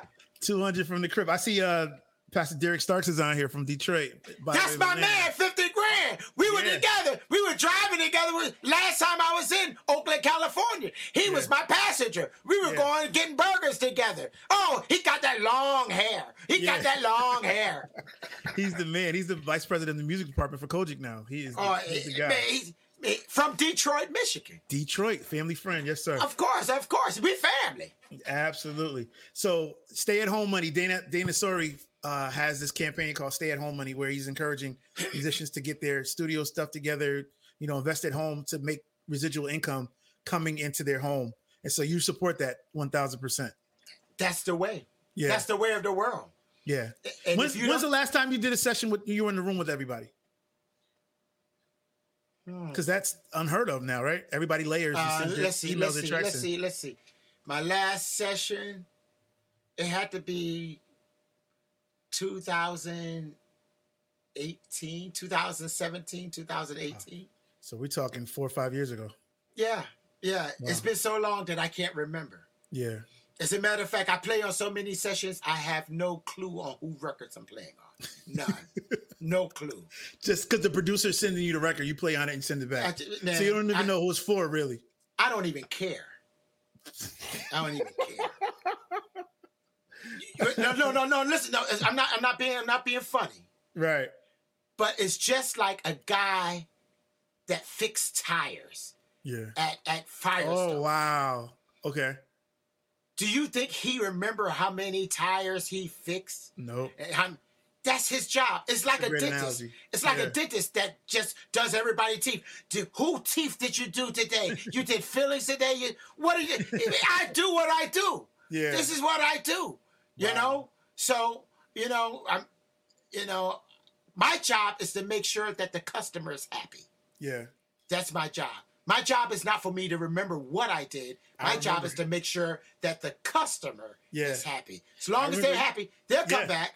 I remember you telling me, you said, send it to me and I will, take care of my people and I'll send it back to you and it's going to be smoking. It'll be in the pocket. And then if it ain't in the pocket, tell me what you want ahead of time. Ahead of time. Don't let me play it and then I send it to you and then be like, no, I was thinking about something else. You should have told me about something else before I started. Yeah. So in other words, figure it out before you call me and ask me. Figure it out. I want you to do the lead part. I want you to do the distortion. I want you to follow the string line. Well, produce your cause. You produce it. If you got it. Important. Communication is important. If you got it, produce it. I love it. If you don't have it, I will produce it. Yeah. But don't get mad at my production quality because you didn't come up with it. You didn't tell me what you wanted. Right. I love it. Taylor, let's go back to the Name That Solo. It's time.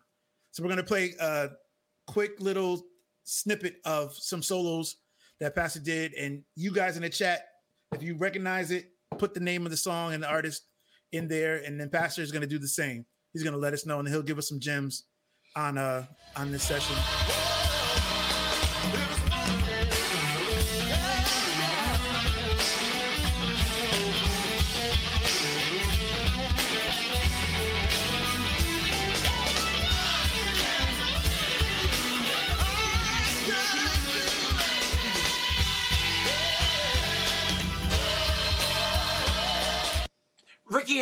Ricky Harris, Bridgeport, Connecticut. That's Ricky Harris. That was I Can Do It, led by J.P. Morgan. My Uncle Ricky had a community choir in 1993. My mom is here visiting from Connecticut. She's here with me at my house now. Hi, Mom. We were talking about I see you, Ira. We were talking about that session, and my mom said she had the responsibility from my uncle to book you for that session. She called your sister. Wow. She called your sister, who was, and I'm not gonna say how much it was, but she called your sister, and that was 20 what? That was 94, 93? Almost 30 years ago. Wow. And she called you to do the session and talked, and she said she was so nervous because she felt like she was dealing with a celebrity. And you were definitely from our hometown, so she knew you from Starlights and everything else. So it was a very exciting moment, and of course, Uncle Ricky was definitely a talented man who was taken from us so soon, but one of the best choir directors and choir masters in our area. He was amazing. Yeah. He was amazing. And that was the first time, I believe, Tommy Powell and Mike Clemens. It was their first sessions. Yeah. It was their first, and they really stood out to me. So they were fresh out of high school. Yeah. So they were fresh out of high school. Yeah. So who was in the band? It was Eric Lord. It was Keith Harper, our lost brother. Keith Harper, that's right. So it was Tommy Powell on organ. Keith Harper on bass. Eric Lord on keys. Ricky Lord on keys. Right. You on guitar as the music director, and Mike Clemens on drums. Right. And Tommy Powell was playing the organ, right? Tommy was on organ, yes, sir. And that album was way ahead of his time. That album honestly changed my life. And I think everybody in my age range, from their 40s down to their early 30s, if you were a musician in that time, the things that you guys did from our hometown, I can just tell you now, changed the way that was my first time seeing professional music, professional gospel music. You get what I'm saying? Right. I had a sheltered life where I was in the church all the time and didn't get to see much. Couldn't listen to R&B music, couldn't listen to pop or anything like that. So my advancement it was delayed because I had tunnel vision. And there's no disrespect. My parents raised me. No, that's good. That's good. But as a young man growing up with a passion for music, I never saw, because we had organ and drums and, whatever I saw on TV. So to come in the rehearsal and see a Moog, keyboard bass, synth bass, to come in and see, people with six string basses, and you coming in with this amp and playing all these melodies and keyboard sounds and synth sounds, it changed my life. And the direction that you, being the veteran, coming in and cultivating the sound that you got out of those young boys, that was amazing. So that song is called I Can Do It. We're actually gonna work on re-releasing that project for the 30-year reunion. That'd be awesome. Awesome. We'll remix it and we'll put it out, and maybe even put it. Ricky left us a few couple dozen songs. So we'll try to pick a couple and do a deluxe package and put it out. That'd be great. I remember him saying, "Well, this is it." Yeah, and then things are gonna work out, and Oh man, that was crazy. Yeah, we was doing licks and. It was crazy. And that was mid '90s. That was crazy. Man, it was ahead of its time for sure. I remember you coming. I remember all the hype behind it. Jonathan Dubose is coming, and he's gonna sit with the band. And Dave Brown was the producer, and Dave Brown was the producer. So Jonathan's gonna come in. We gotta have Jonathan. I remember my grandfather my uncle talking to my grandfather to get some money to make sure that they hired you, because we had to have Jonathan on the session. Wow. And that was 1993. I'm really honored. Mind you, I was 13, eavesdropping. I was just listening, trying to learn the game. So let's go to the next one, Tay. It's a little distorted because of VHS. Aaron knows who that is.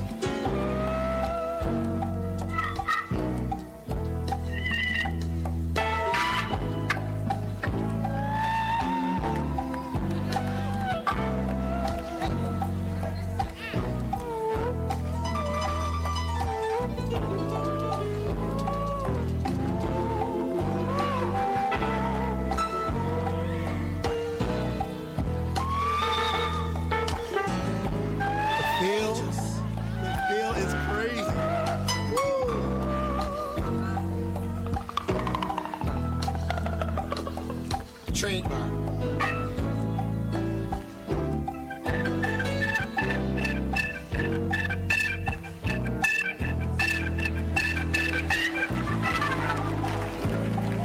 That's a vibe. That was a vibe. That Angels. was the reprise. Angels by Richard Smallwood, Richard right? Smallwood. Yes. Sir. Was that the one in Washington D.C. Atlanta. So Yes, sir. that's, if you look on the video, that's the Univox guitar. That's Oh, not wow. the Strat. I was trying to figure out what guitar that was. That's a Univox. That's the one that got the hand carved eagle on it. Okay, that's You the one you know? were referencing earlier. Yeah, it's a darker sound too. It's a darker sound. And Stephen Ford told me, he says, when you come to my sessions, don't bring that guitar no more. Everybody wanted the same guitar. Yeah, he said, bring the Strat, you know. And then I remember I brought a Gibson to James Perry's session, and he said, "Man, whatever you do, don't come back here without a Strat." You know. Yeah. Wow. And so even this new record that I'm doing, it's jazz, and they wanted to be a jazz sound, and I have a hollow body Gibson that I was going to use, and the Holy Spirit says, if you use this, they'll never know your voice. They'll never know your voice. That's your sound. We So love it, and it's stay with your voice. Stay with your voice. Stay with your wife. yeah. I mean, Stay no with need your to wife. change now. You got 45, 46 years in the game. Come on, brother. We need her. Let's go to Yeah. the next one. Oh, well, any stories about Stephen Ford real quick? Anything about that session? I had a dream about him this morning. Wow. A conductor, one who conducts himself professionally at all times. Yeah. His demeanor is always humble. He is a master about what he does, Yeah.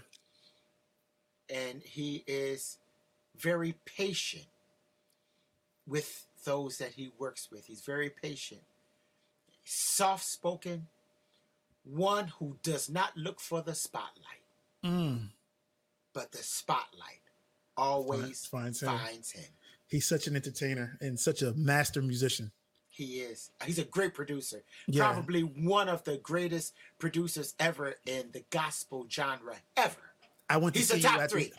I He's went in to the see you top at the Stephen Hurd session when you guys did that together, and that was with you, That was K-Bass, anointed. and yeah, Stephen. That was anointed. That was amazing. yeah, that was anointed. That was another one that was anointed, you know. Yes, sir. All right, let's go to the next one, Tay.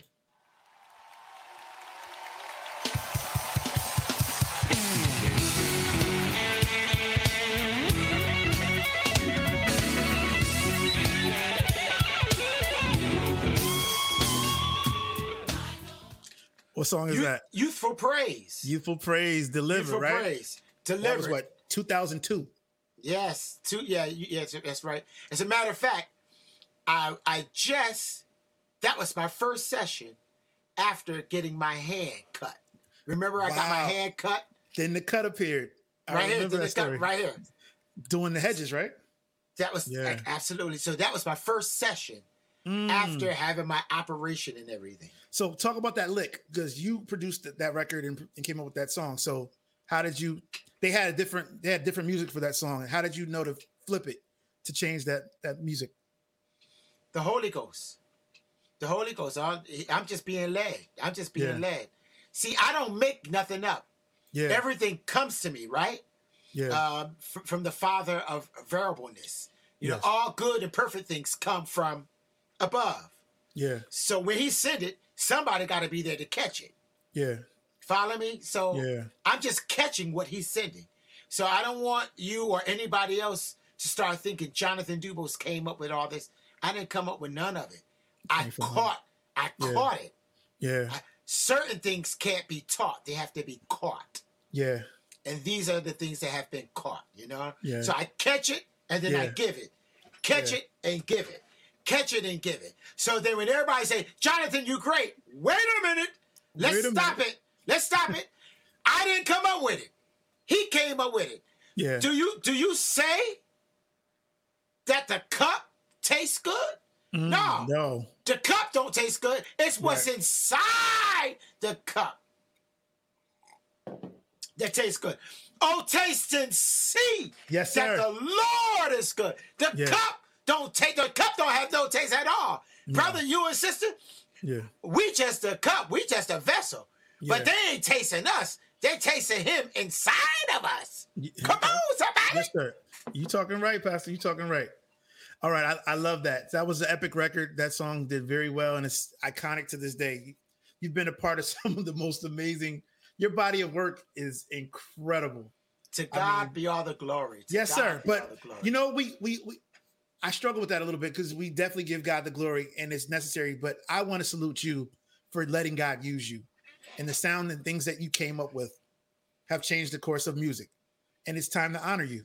And if you think about it, anything I've done, I've always seek to honor you in what I've done. And I appreciate you for that. You've given me a plaque. I got a plaque up here that's from you. Yes, sir. And your father. For the IMA, yes, sir. The IMA, right, at the Mount Airy Church. I never forget. Forget. And I thank you for, these platforms and an opportunity to be able to share. And I believe that this is what keeps me relevant. Yes. This is what keeps me relevant. This, I think this is what does, because it's every time. I always say this at Agape House Fellowship, where I'm the pastor at. I always say, the more you praise God, the more he'll give you something to praise him for. That's amazing. The more you praise him, the more he'll give you something to praise him for. Right. So you can't over praise him. The more you praise him, he be like, you talking about me again? Yeah. You giving me praise again? Let me really give you something to praise me. Go tell them about this. Right. So I got it. I got it. So the moment you start accepting the praise, you're intercepting the ball. You're working on the opposite. You're intercepting. Instead of you working on the team, you're working against the team. Yeah.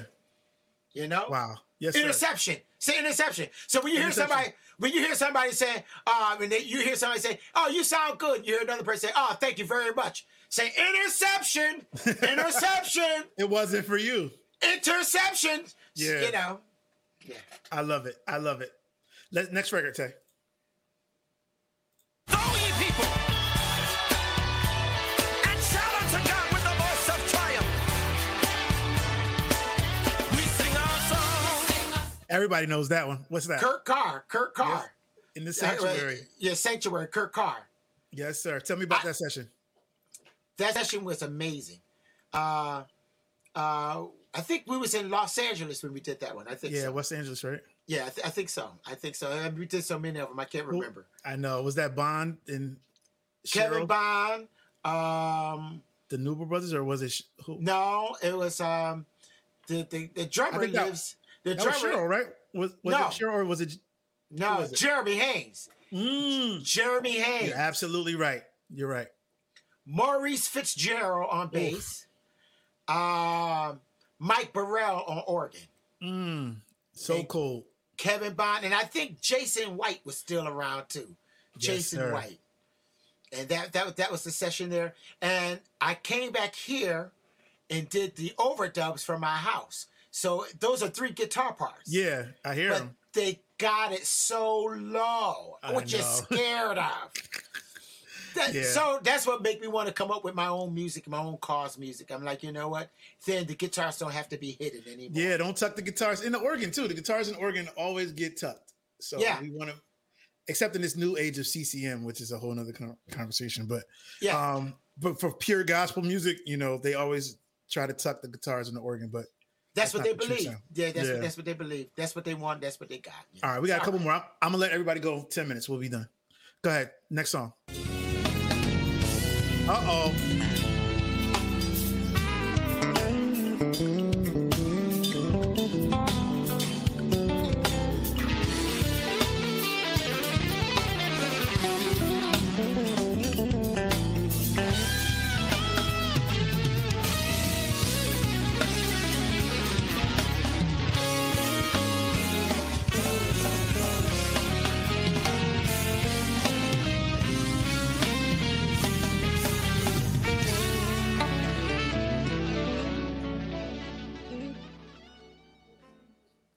Talk to me about that album in 1998. Tell me something. Kim Burrell, Yes, sir. Everlasting Life, Yeah. the first CD that come under Cause Music. First CD come under Cause Music. There it is. That's the sound. Yeah. Music that deliver people from their various dilemmas. Wow. Which covers all genres of music. Yeah. Fusion, gospel, country, Latin, funk, R&B, whatever style of genre there is. Yeah. We Cause that genre is inside of Cause. Okay. We went to Kansas City to Asaph Alex Ward Studio. Yeah. Everybody cut at different times. Really? Nobody cut at the same time. Come on. Now, that was 98. And y'all were doing step recording then? You step recorded. I didn't see Joe Smith. I didn't see Doobie Powell. I didn't see Keith Newton. And only one song on there that me and the bass player, his name is Chuck Smith. Yeah. One song that we played together. And that's the song called Lift Jesus, Lift Me. That's the first track. Yo, man, and he played with his socks on. He took his shoes off and played with his socks on. I popped a string in that session, on that song while the song was cutting. But it was feeling so good that when I came back in, I tuned it up. He finished his part. Yeah. I came back in and I recorded it. And the guitar is a little bit sharp, out of tune. But Asaph Alex Ward kept it because he said it feels so good. Oh my goodness. So at the tail end, when it's at the vamp, when the guitar come back in, the guitar, my B string is a little bit sharp. But he kept it. Goodness. Aaron just said that album is life-changing. And we just talked about that earlier, Aaron, before you were on. That album really changed our life. I mean, I was 18, 17. I love you, Aaron. I love you, Aaron Draper. I love working with you. I love working with Aaron. That's my brother, yeah. Yo, man, he's going to be on here, too. Yeah, he's dope. Yeah. So that album really changed our life because what you did with Ricky Harris and Friends introduced us to the next level. And then we had Joe Wilson come in with SOP and all this stuff. That's right. And so this is my progress. And then Kim Burrell comes out and like totally blows our mind. So, you know, that was by then I started playing professionally. So then everything changed from that escalation of the music that I was around. So that album was incredible. One more taste. That's the last one. Go ahead. One last one.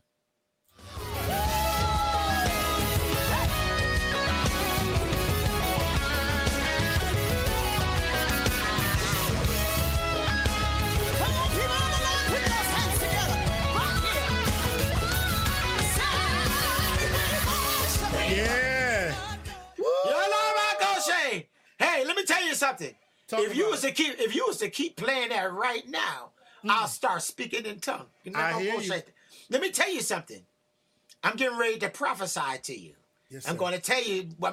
I don't even know if this is true, but I believe that there is a track that's underneath the layers of all that music, where all they doing is just speaking in tongues. It's just one track. It might be track 45, track 46 or 48. Yeah. And they got tongues throughout the whole thing. Really? Wow. When that came on, it made the tongue. Your spirit agreed with it. Yeah. So it's like, oh, this is what y'all doing? Yeah. This is what you're doing? Yeah. And that's one thing about Judith McAllister. She is a true worshiper. Yes. She don't play around. Mm-hmm. She don't play around. She don't monkey around. It ain't. And you don't even play around with her when you at dinner. You got to be careful what you say. You got to be careful how you act. Yes. You got to be, because she'll read you quick.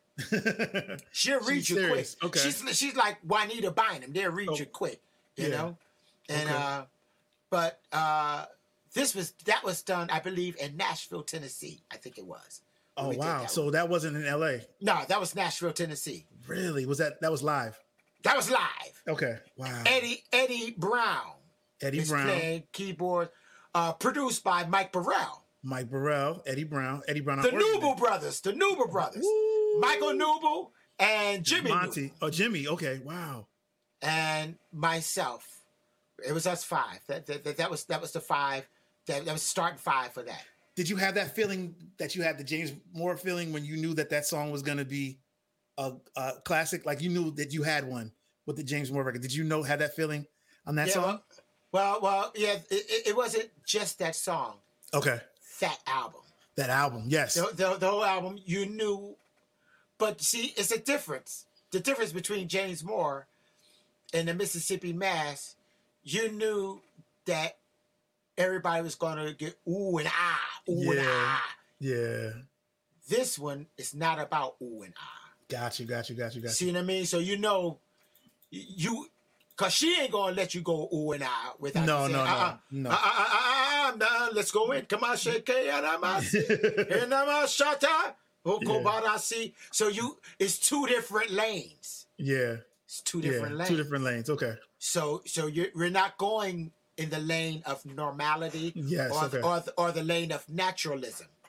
That record is so powerful, and anytime you play it, like you say, you can easily tap in. So I just know like the after effect. Like, did you feel that like this is gonna bless the world? Oh yeah, most definitely, definitely. And be honest with you, very few records that I've done that makes me feel that way. Very few records. Okay. There's the other record that I did that Stephen Ford, all his productions kind of put me into that zone. The Straight Gate Mass Choir. Straight Gate Mass Choir. There's a song, and if y'all can go and look for it, it's the Straight Gate Mass Choir, and Bruce Parham is singing a song saying, "Cover me." Okay. Cover me. Mm-hmm. And it's the same feeling as this. Okay. But it's no beat, no rhythm. Jeff Davis is just playing cymbals, and the anointing is crazy. Yeah. Yeah, the anointing is crazy. Wow, I love it. Let's close out because it's long. I mean, we still got 55 people in the chat, and I know somebody said, "Dude, New Dawning." Derek Stark's New Dawning. Yeah. Yeah, that was great. That was great. Oakland, California, the Paramount. Yeah. The first time I ever sang on live with the Hawkins family. Wow. The first time I ever sang. And it was my song, my brother's song, Kenneth Keith Dubose. His song was "There's One Who Can Save." Mm-hmm. And he wrote, my brother wrote it, but Walter Hawkins said it was too slow, so we played it fast, like a punk rock. That's one. And I started singing it at the end. And I was fortunate to be able to do that. I was fortunate. I had a Gibson endorsement. I had Gibsons all around me, and it was a great moment. A great moment. So let's close out with the music, right? So you've played on thousands of songs, right, and hundreds of records. Can you choose 5 songs that would make your ultimate set list for performing? So if you had to do a performance, pick 5 songs, any genre, any artist that you've done, that you've worked with, pick 5 songs to make your ultimate set list.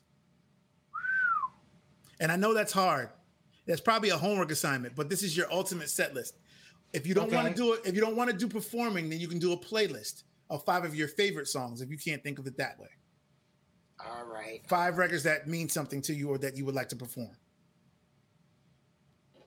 There may be, you're going to learn something about me. Okay. And Harry Connick told me this. Harry Connick, I was at his house. He says, "Give me D on the piano."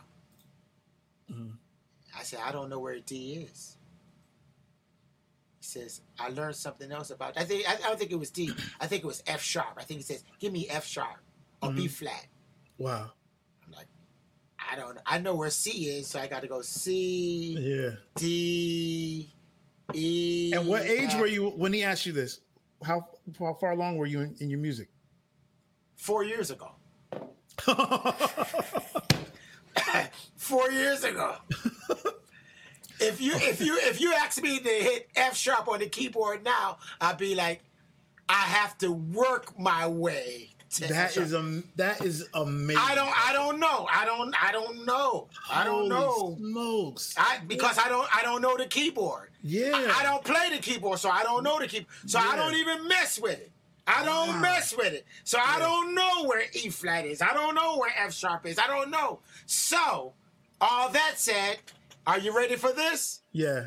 Majority of the songs I play, I don't even know them by their names. Wow. Okay, I got you. So, if you ask me to give you the names, I couldn't do it because I don't know. All right, so let's switch it. Let's do 5 artists that you enjoy playing with. Kim Burrell, Judy McAllister,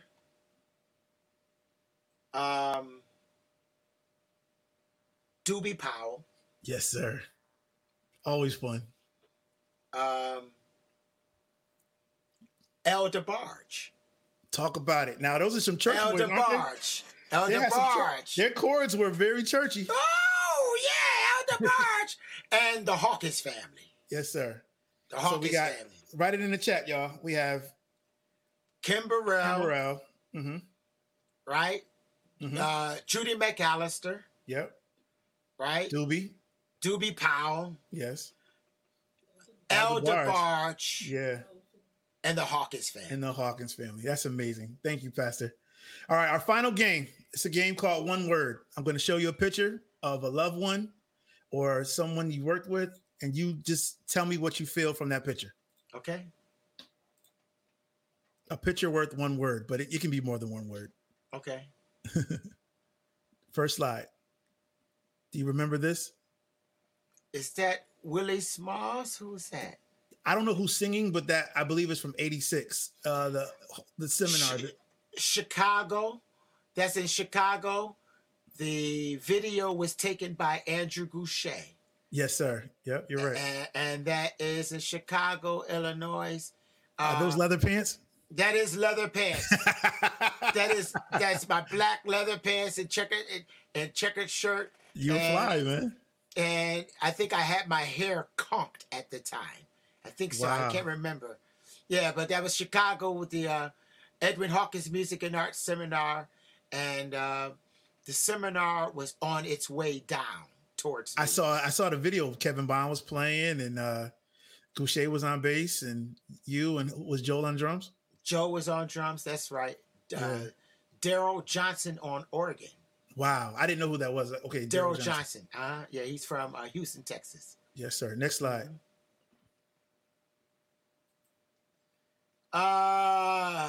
That's a shot that I don't remember where it was taken. I know that's Edwin Hawkins. Yeah. And I remember that red shirt that I had. And I think I was living in Los Angeles at the time. And I'm wearing glasses. I'm wearing shades. Shades, so cool. I'm wearing shades. I was trying to be cool, but you know. And I tell you this, every time I wore shades on a set like that, I would end up getting a bump on my nose. Almost as if God was saying, you trying to be cool? Well, be cool with this here bump on your nose. How do you feel about that? You know? Because it's all about him, right? He's going to humble you, right? So I had to stop wearing the shades and the glasses so I could stop getting the bumps on my nose because it was so humiliating. Yeah. So because I had acne kind of bad, I wouldn't come outside for 2 or 3 days because I felt bad about how I looked. You know what I mean? Yes, so sir. it kept me in. But check this out. Since I stayed in, I played more guitar. Wow. So it was kind of a humbling thing. Since I can't go out, I don't want nobody to see my nose bleeding and busted. So I stayed and I practiced until it heals a little bit, you know? Yeah. So that's a humbling situation. Transparent moment. Thank you. Yeah. Next slide.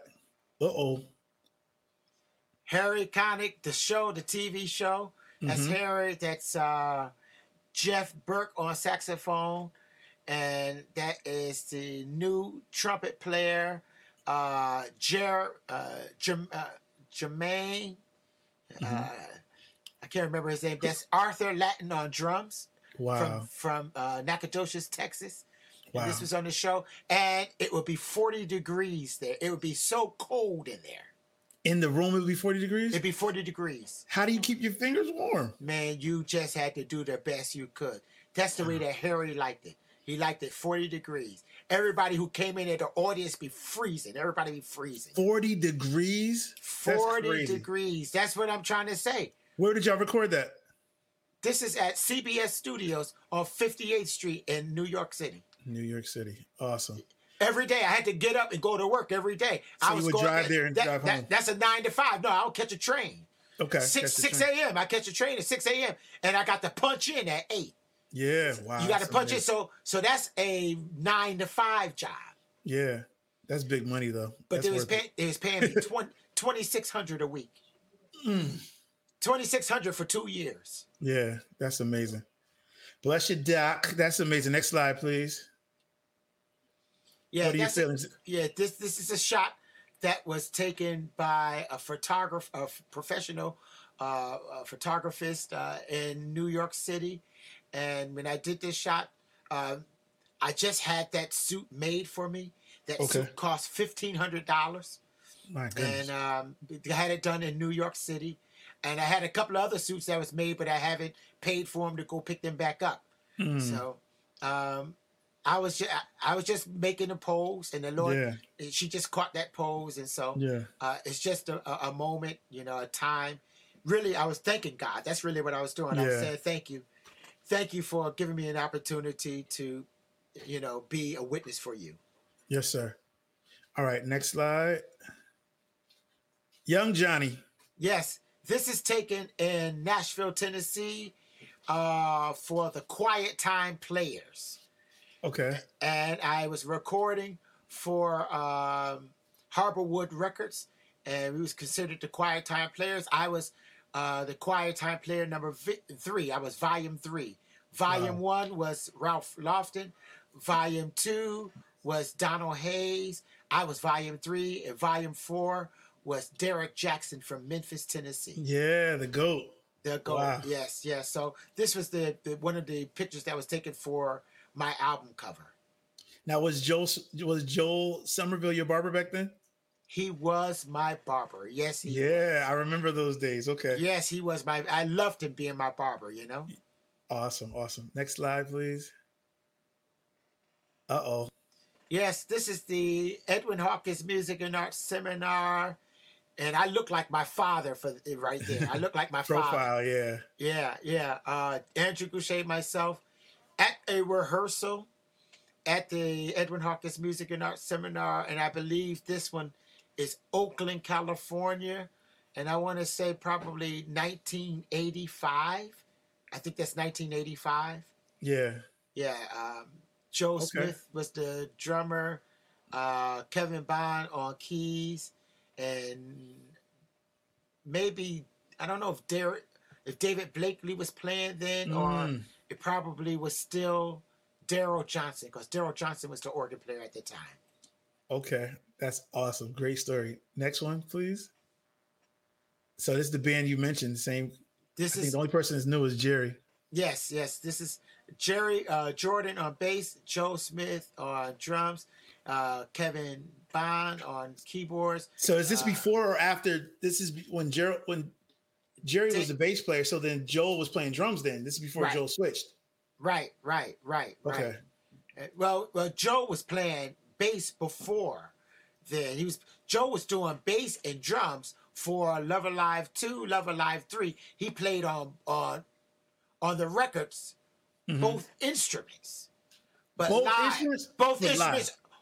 both instruments. He would play the drums live and then go back and overdub the bass in the studio.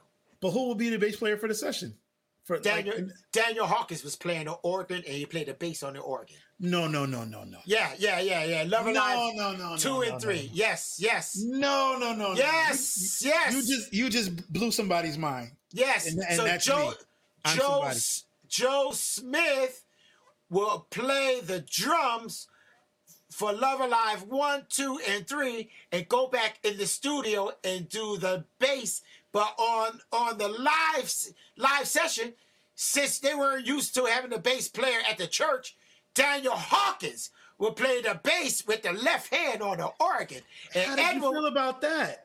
I wasn't there back. This is before I got there. Before you, okay. This is before me. When I came, they had a bass player by that time. Yeah. Joe was the bass player when I got there. Derek Schofield was the drummer when I got there. Wow. So I got there in 1982. See, Joe Smith was already a star. He was already a star. He was already a big star already. You know, we going to school talking about learning about Damascus, and he was going to the country, Damascus, Syria, and all that. Oh, overseas. Wow. Overseas. He had a passport at 13. So he was cultured way before everybody else. Man, listen, he was my roommate for 2 years. Yeah. I heard a story about the Haagen-Dazs ice cream. Man, oh man, that's all he ate, Haagen-Dazs ice cream. And he practiced.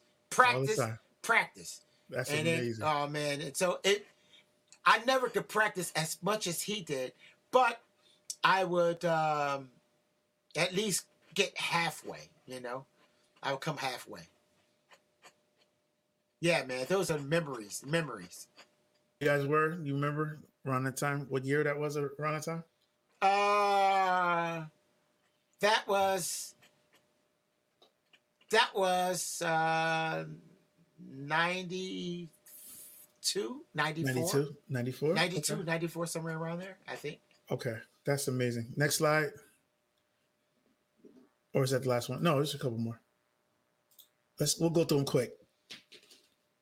You, Bond, and Joel. Man, I think y'all are cold chilling. We're in London. Wow. That's in London. We went overseas with Edwin Hawkins. That's with Edwin Hawkins. And we were overseas in London. The bass player at the time was Richard Gibbs. Okay. Richard Gibbs from the Thompson Community Choir. Chicago. Yeah, exactly. Yeah. He was the bass player at the time. But he's really an organist. Wow. He played keyboards for Aretha Franklin. Wow. Richard Gibbs. So many friends you've made over the years, relationships. That's what started the gospel trivia. That's how I started it. Oh, talk about that. How you were inspired by that, and then we can close. Because that's the Hawkins family. That's my family. All of those are my family. But the gospel trivia started from a movie. That's my wife, Carolyn. Yes, sir. That's my wife, Carolyn. We've been married 33 years now. You know. Amazing. And the way we started the gospel trivia was the movie of the Clark sisters was on. Mm-hmm. And the scene where they was doing the shouting at the Paramount. And they were going, hallelujah, hallelujah, hallelujah, hallelujah. And when they did the shouting at the end, Joe Smith was burning the drums up. That foot was going crazy. Yeah. And so people was like texting saying, who in the world is that? Is that a drum machine? Yeah. I responded, says, no, it's Joe Smith on the drums, and it's Eddie Spanky Alford playing the guitar. Ooh. And somebody says, you, with the wealth of knowledge that you have, you should keep talking about it.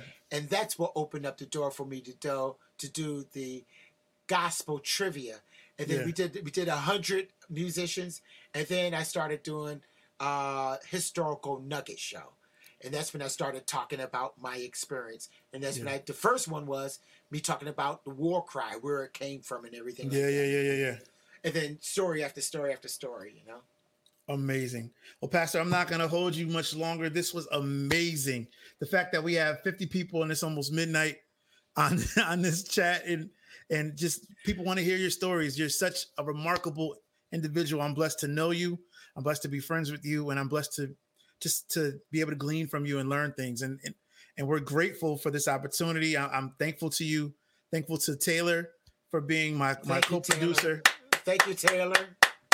She's a genius, and I'm happy that we're working together and building this brand. My wife Sherry as well. My mom. Hi, Sherry.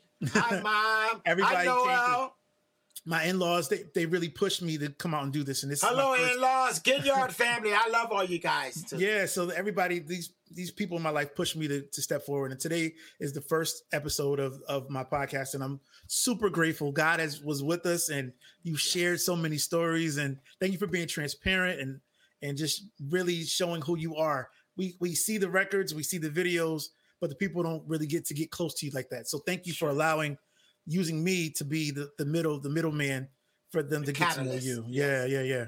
So I'm super grateful to you. Thank you, Pastor. I love you. And thank you so much. Go ahead. I was going to say, we haven't played on a record together. As all the things that we've been on the same album together, but we've never played on a record together. We've played together in services and concerts, but we never did a record together. But let's change that. Let's do a record together. We absolutely have to. So let's do that. That's something on my bucket list. Okay, it's on mine too. It's on mine now too. I'll come out and do something for you, brother. Absolutely. Thank you so much. Let me ask you this. Will this be aired again? Could this be seen again by other people? It's on YouTube right now, so they'll be able to go to YouTube and watch it. And they'll be able to hear the audio on Facebook Live, Spotify, iHeartRadio, and Apple Podcasts. So it's everywhere. We're just hoping that the people come, follow, subscribe, and just see what we're trying to build. Congratulations, Dr. Chip G. You have done an excellent job.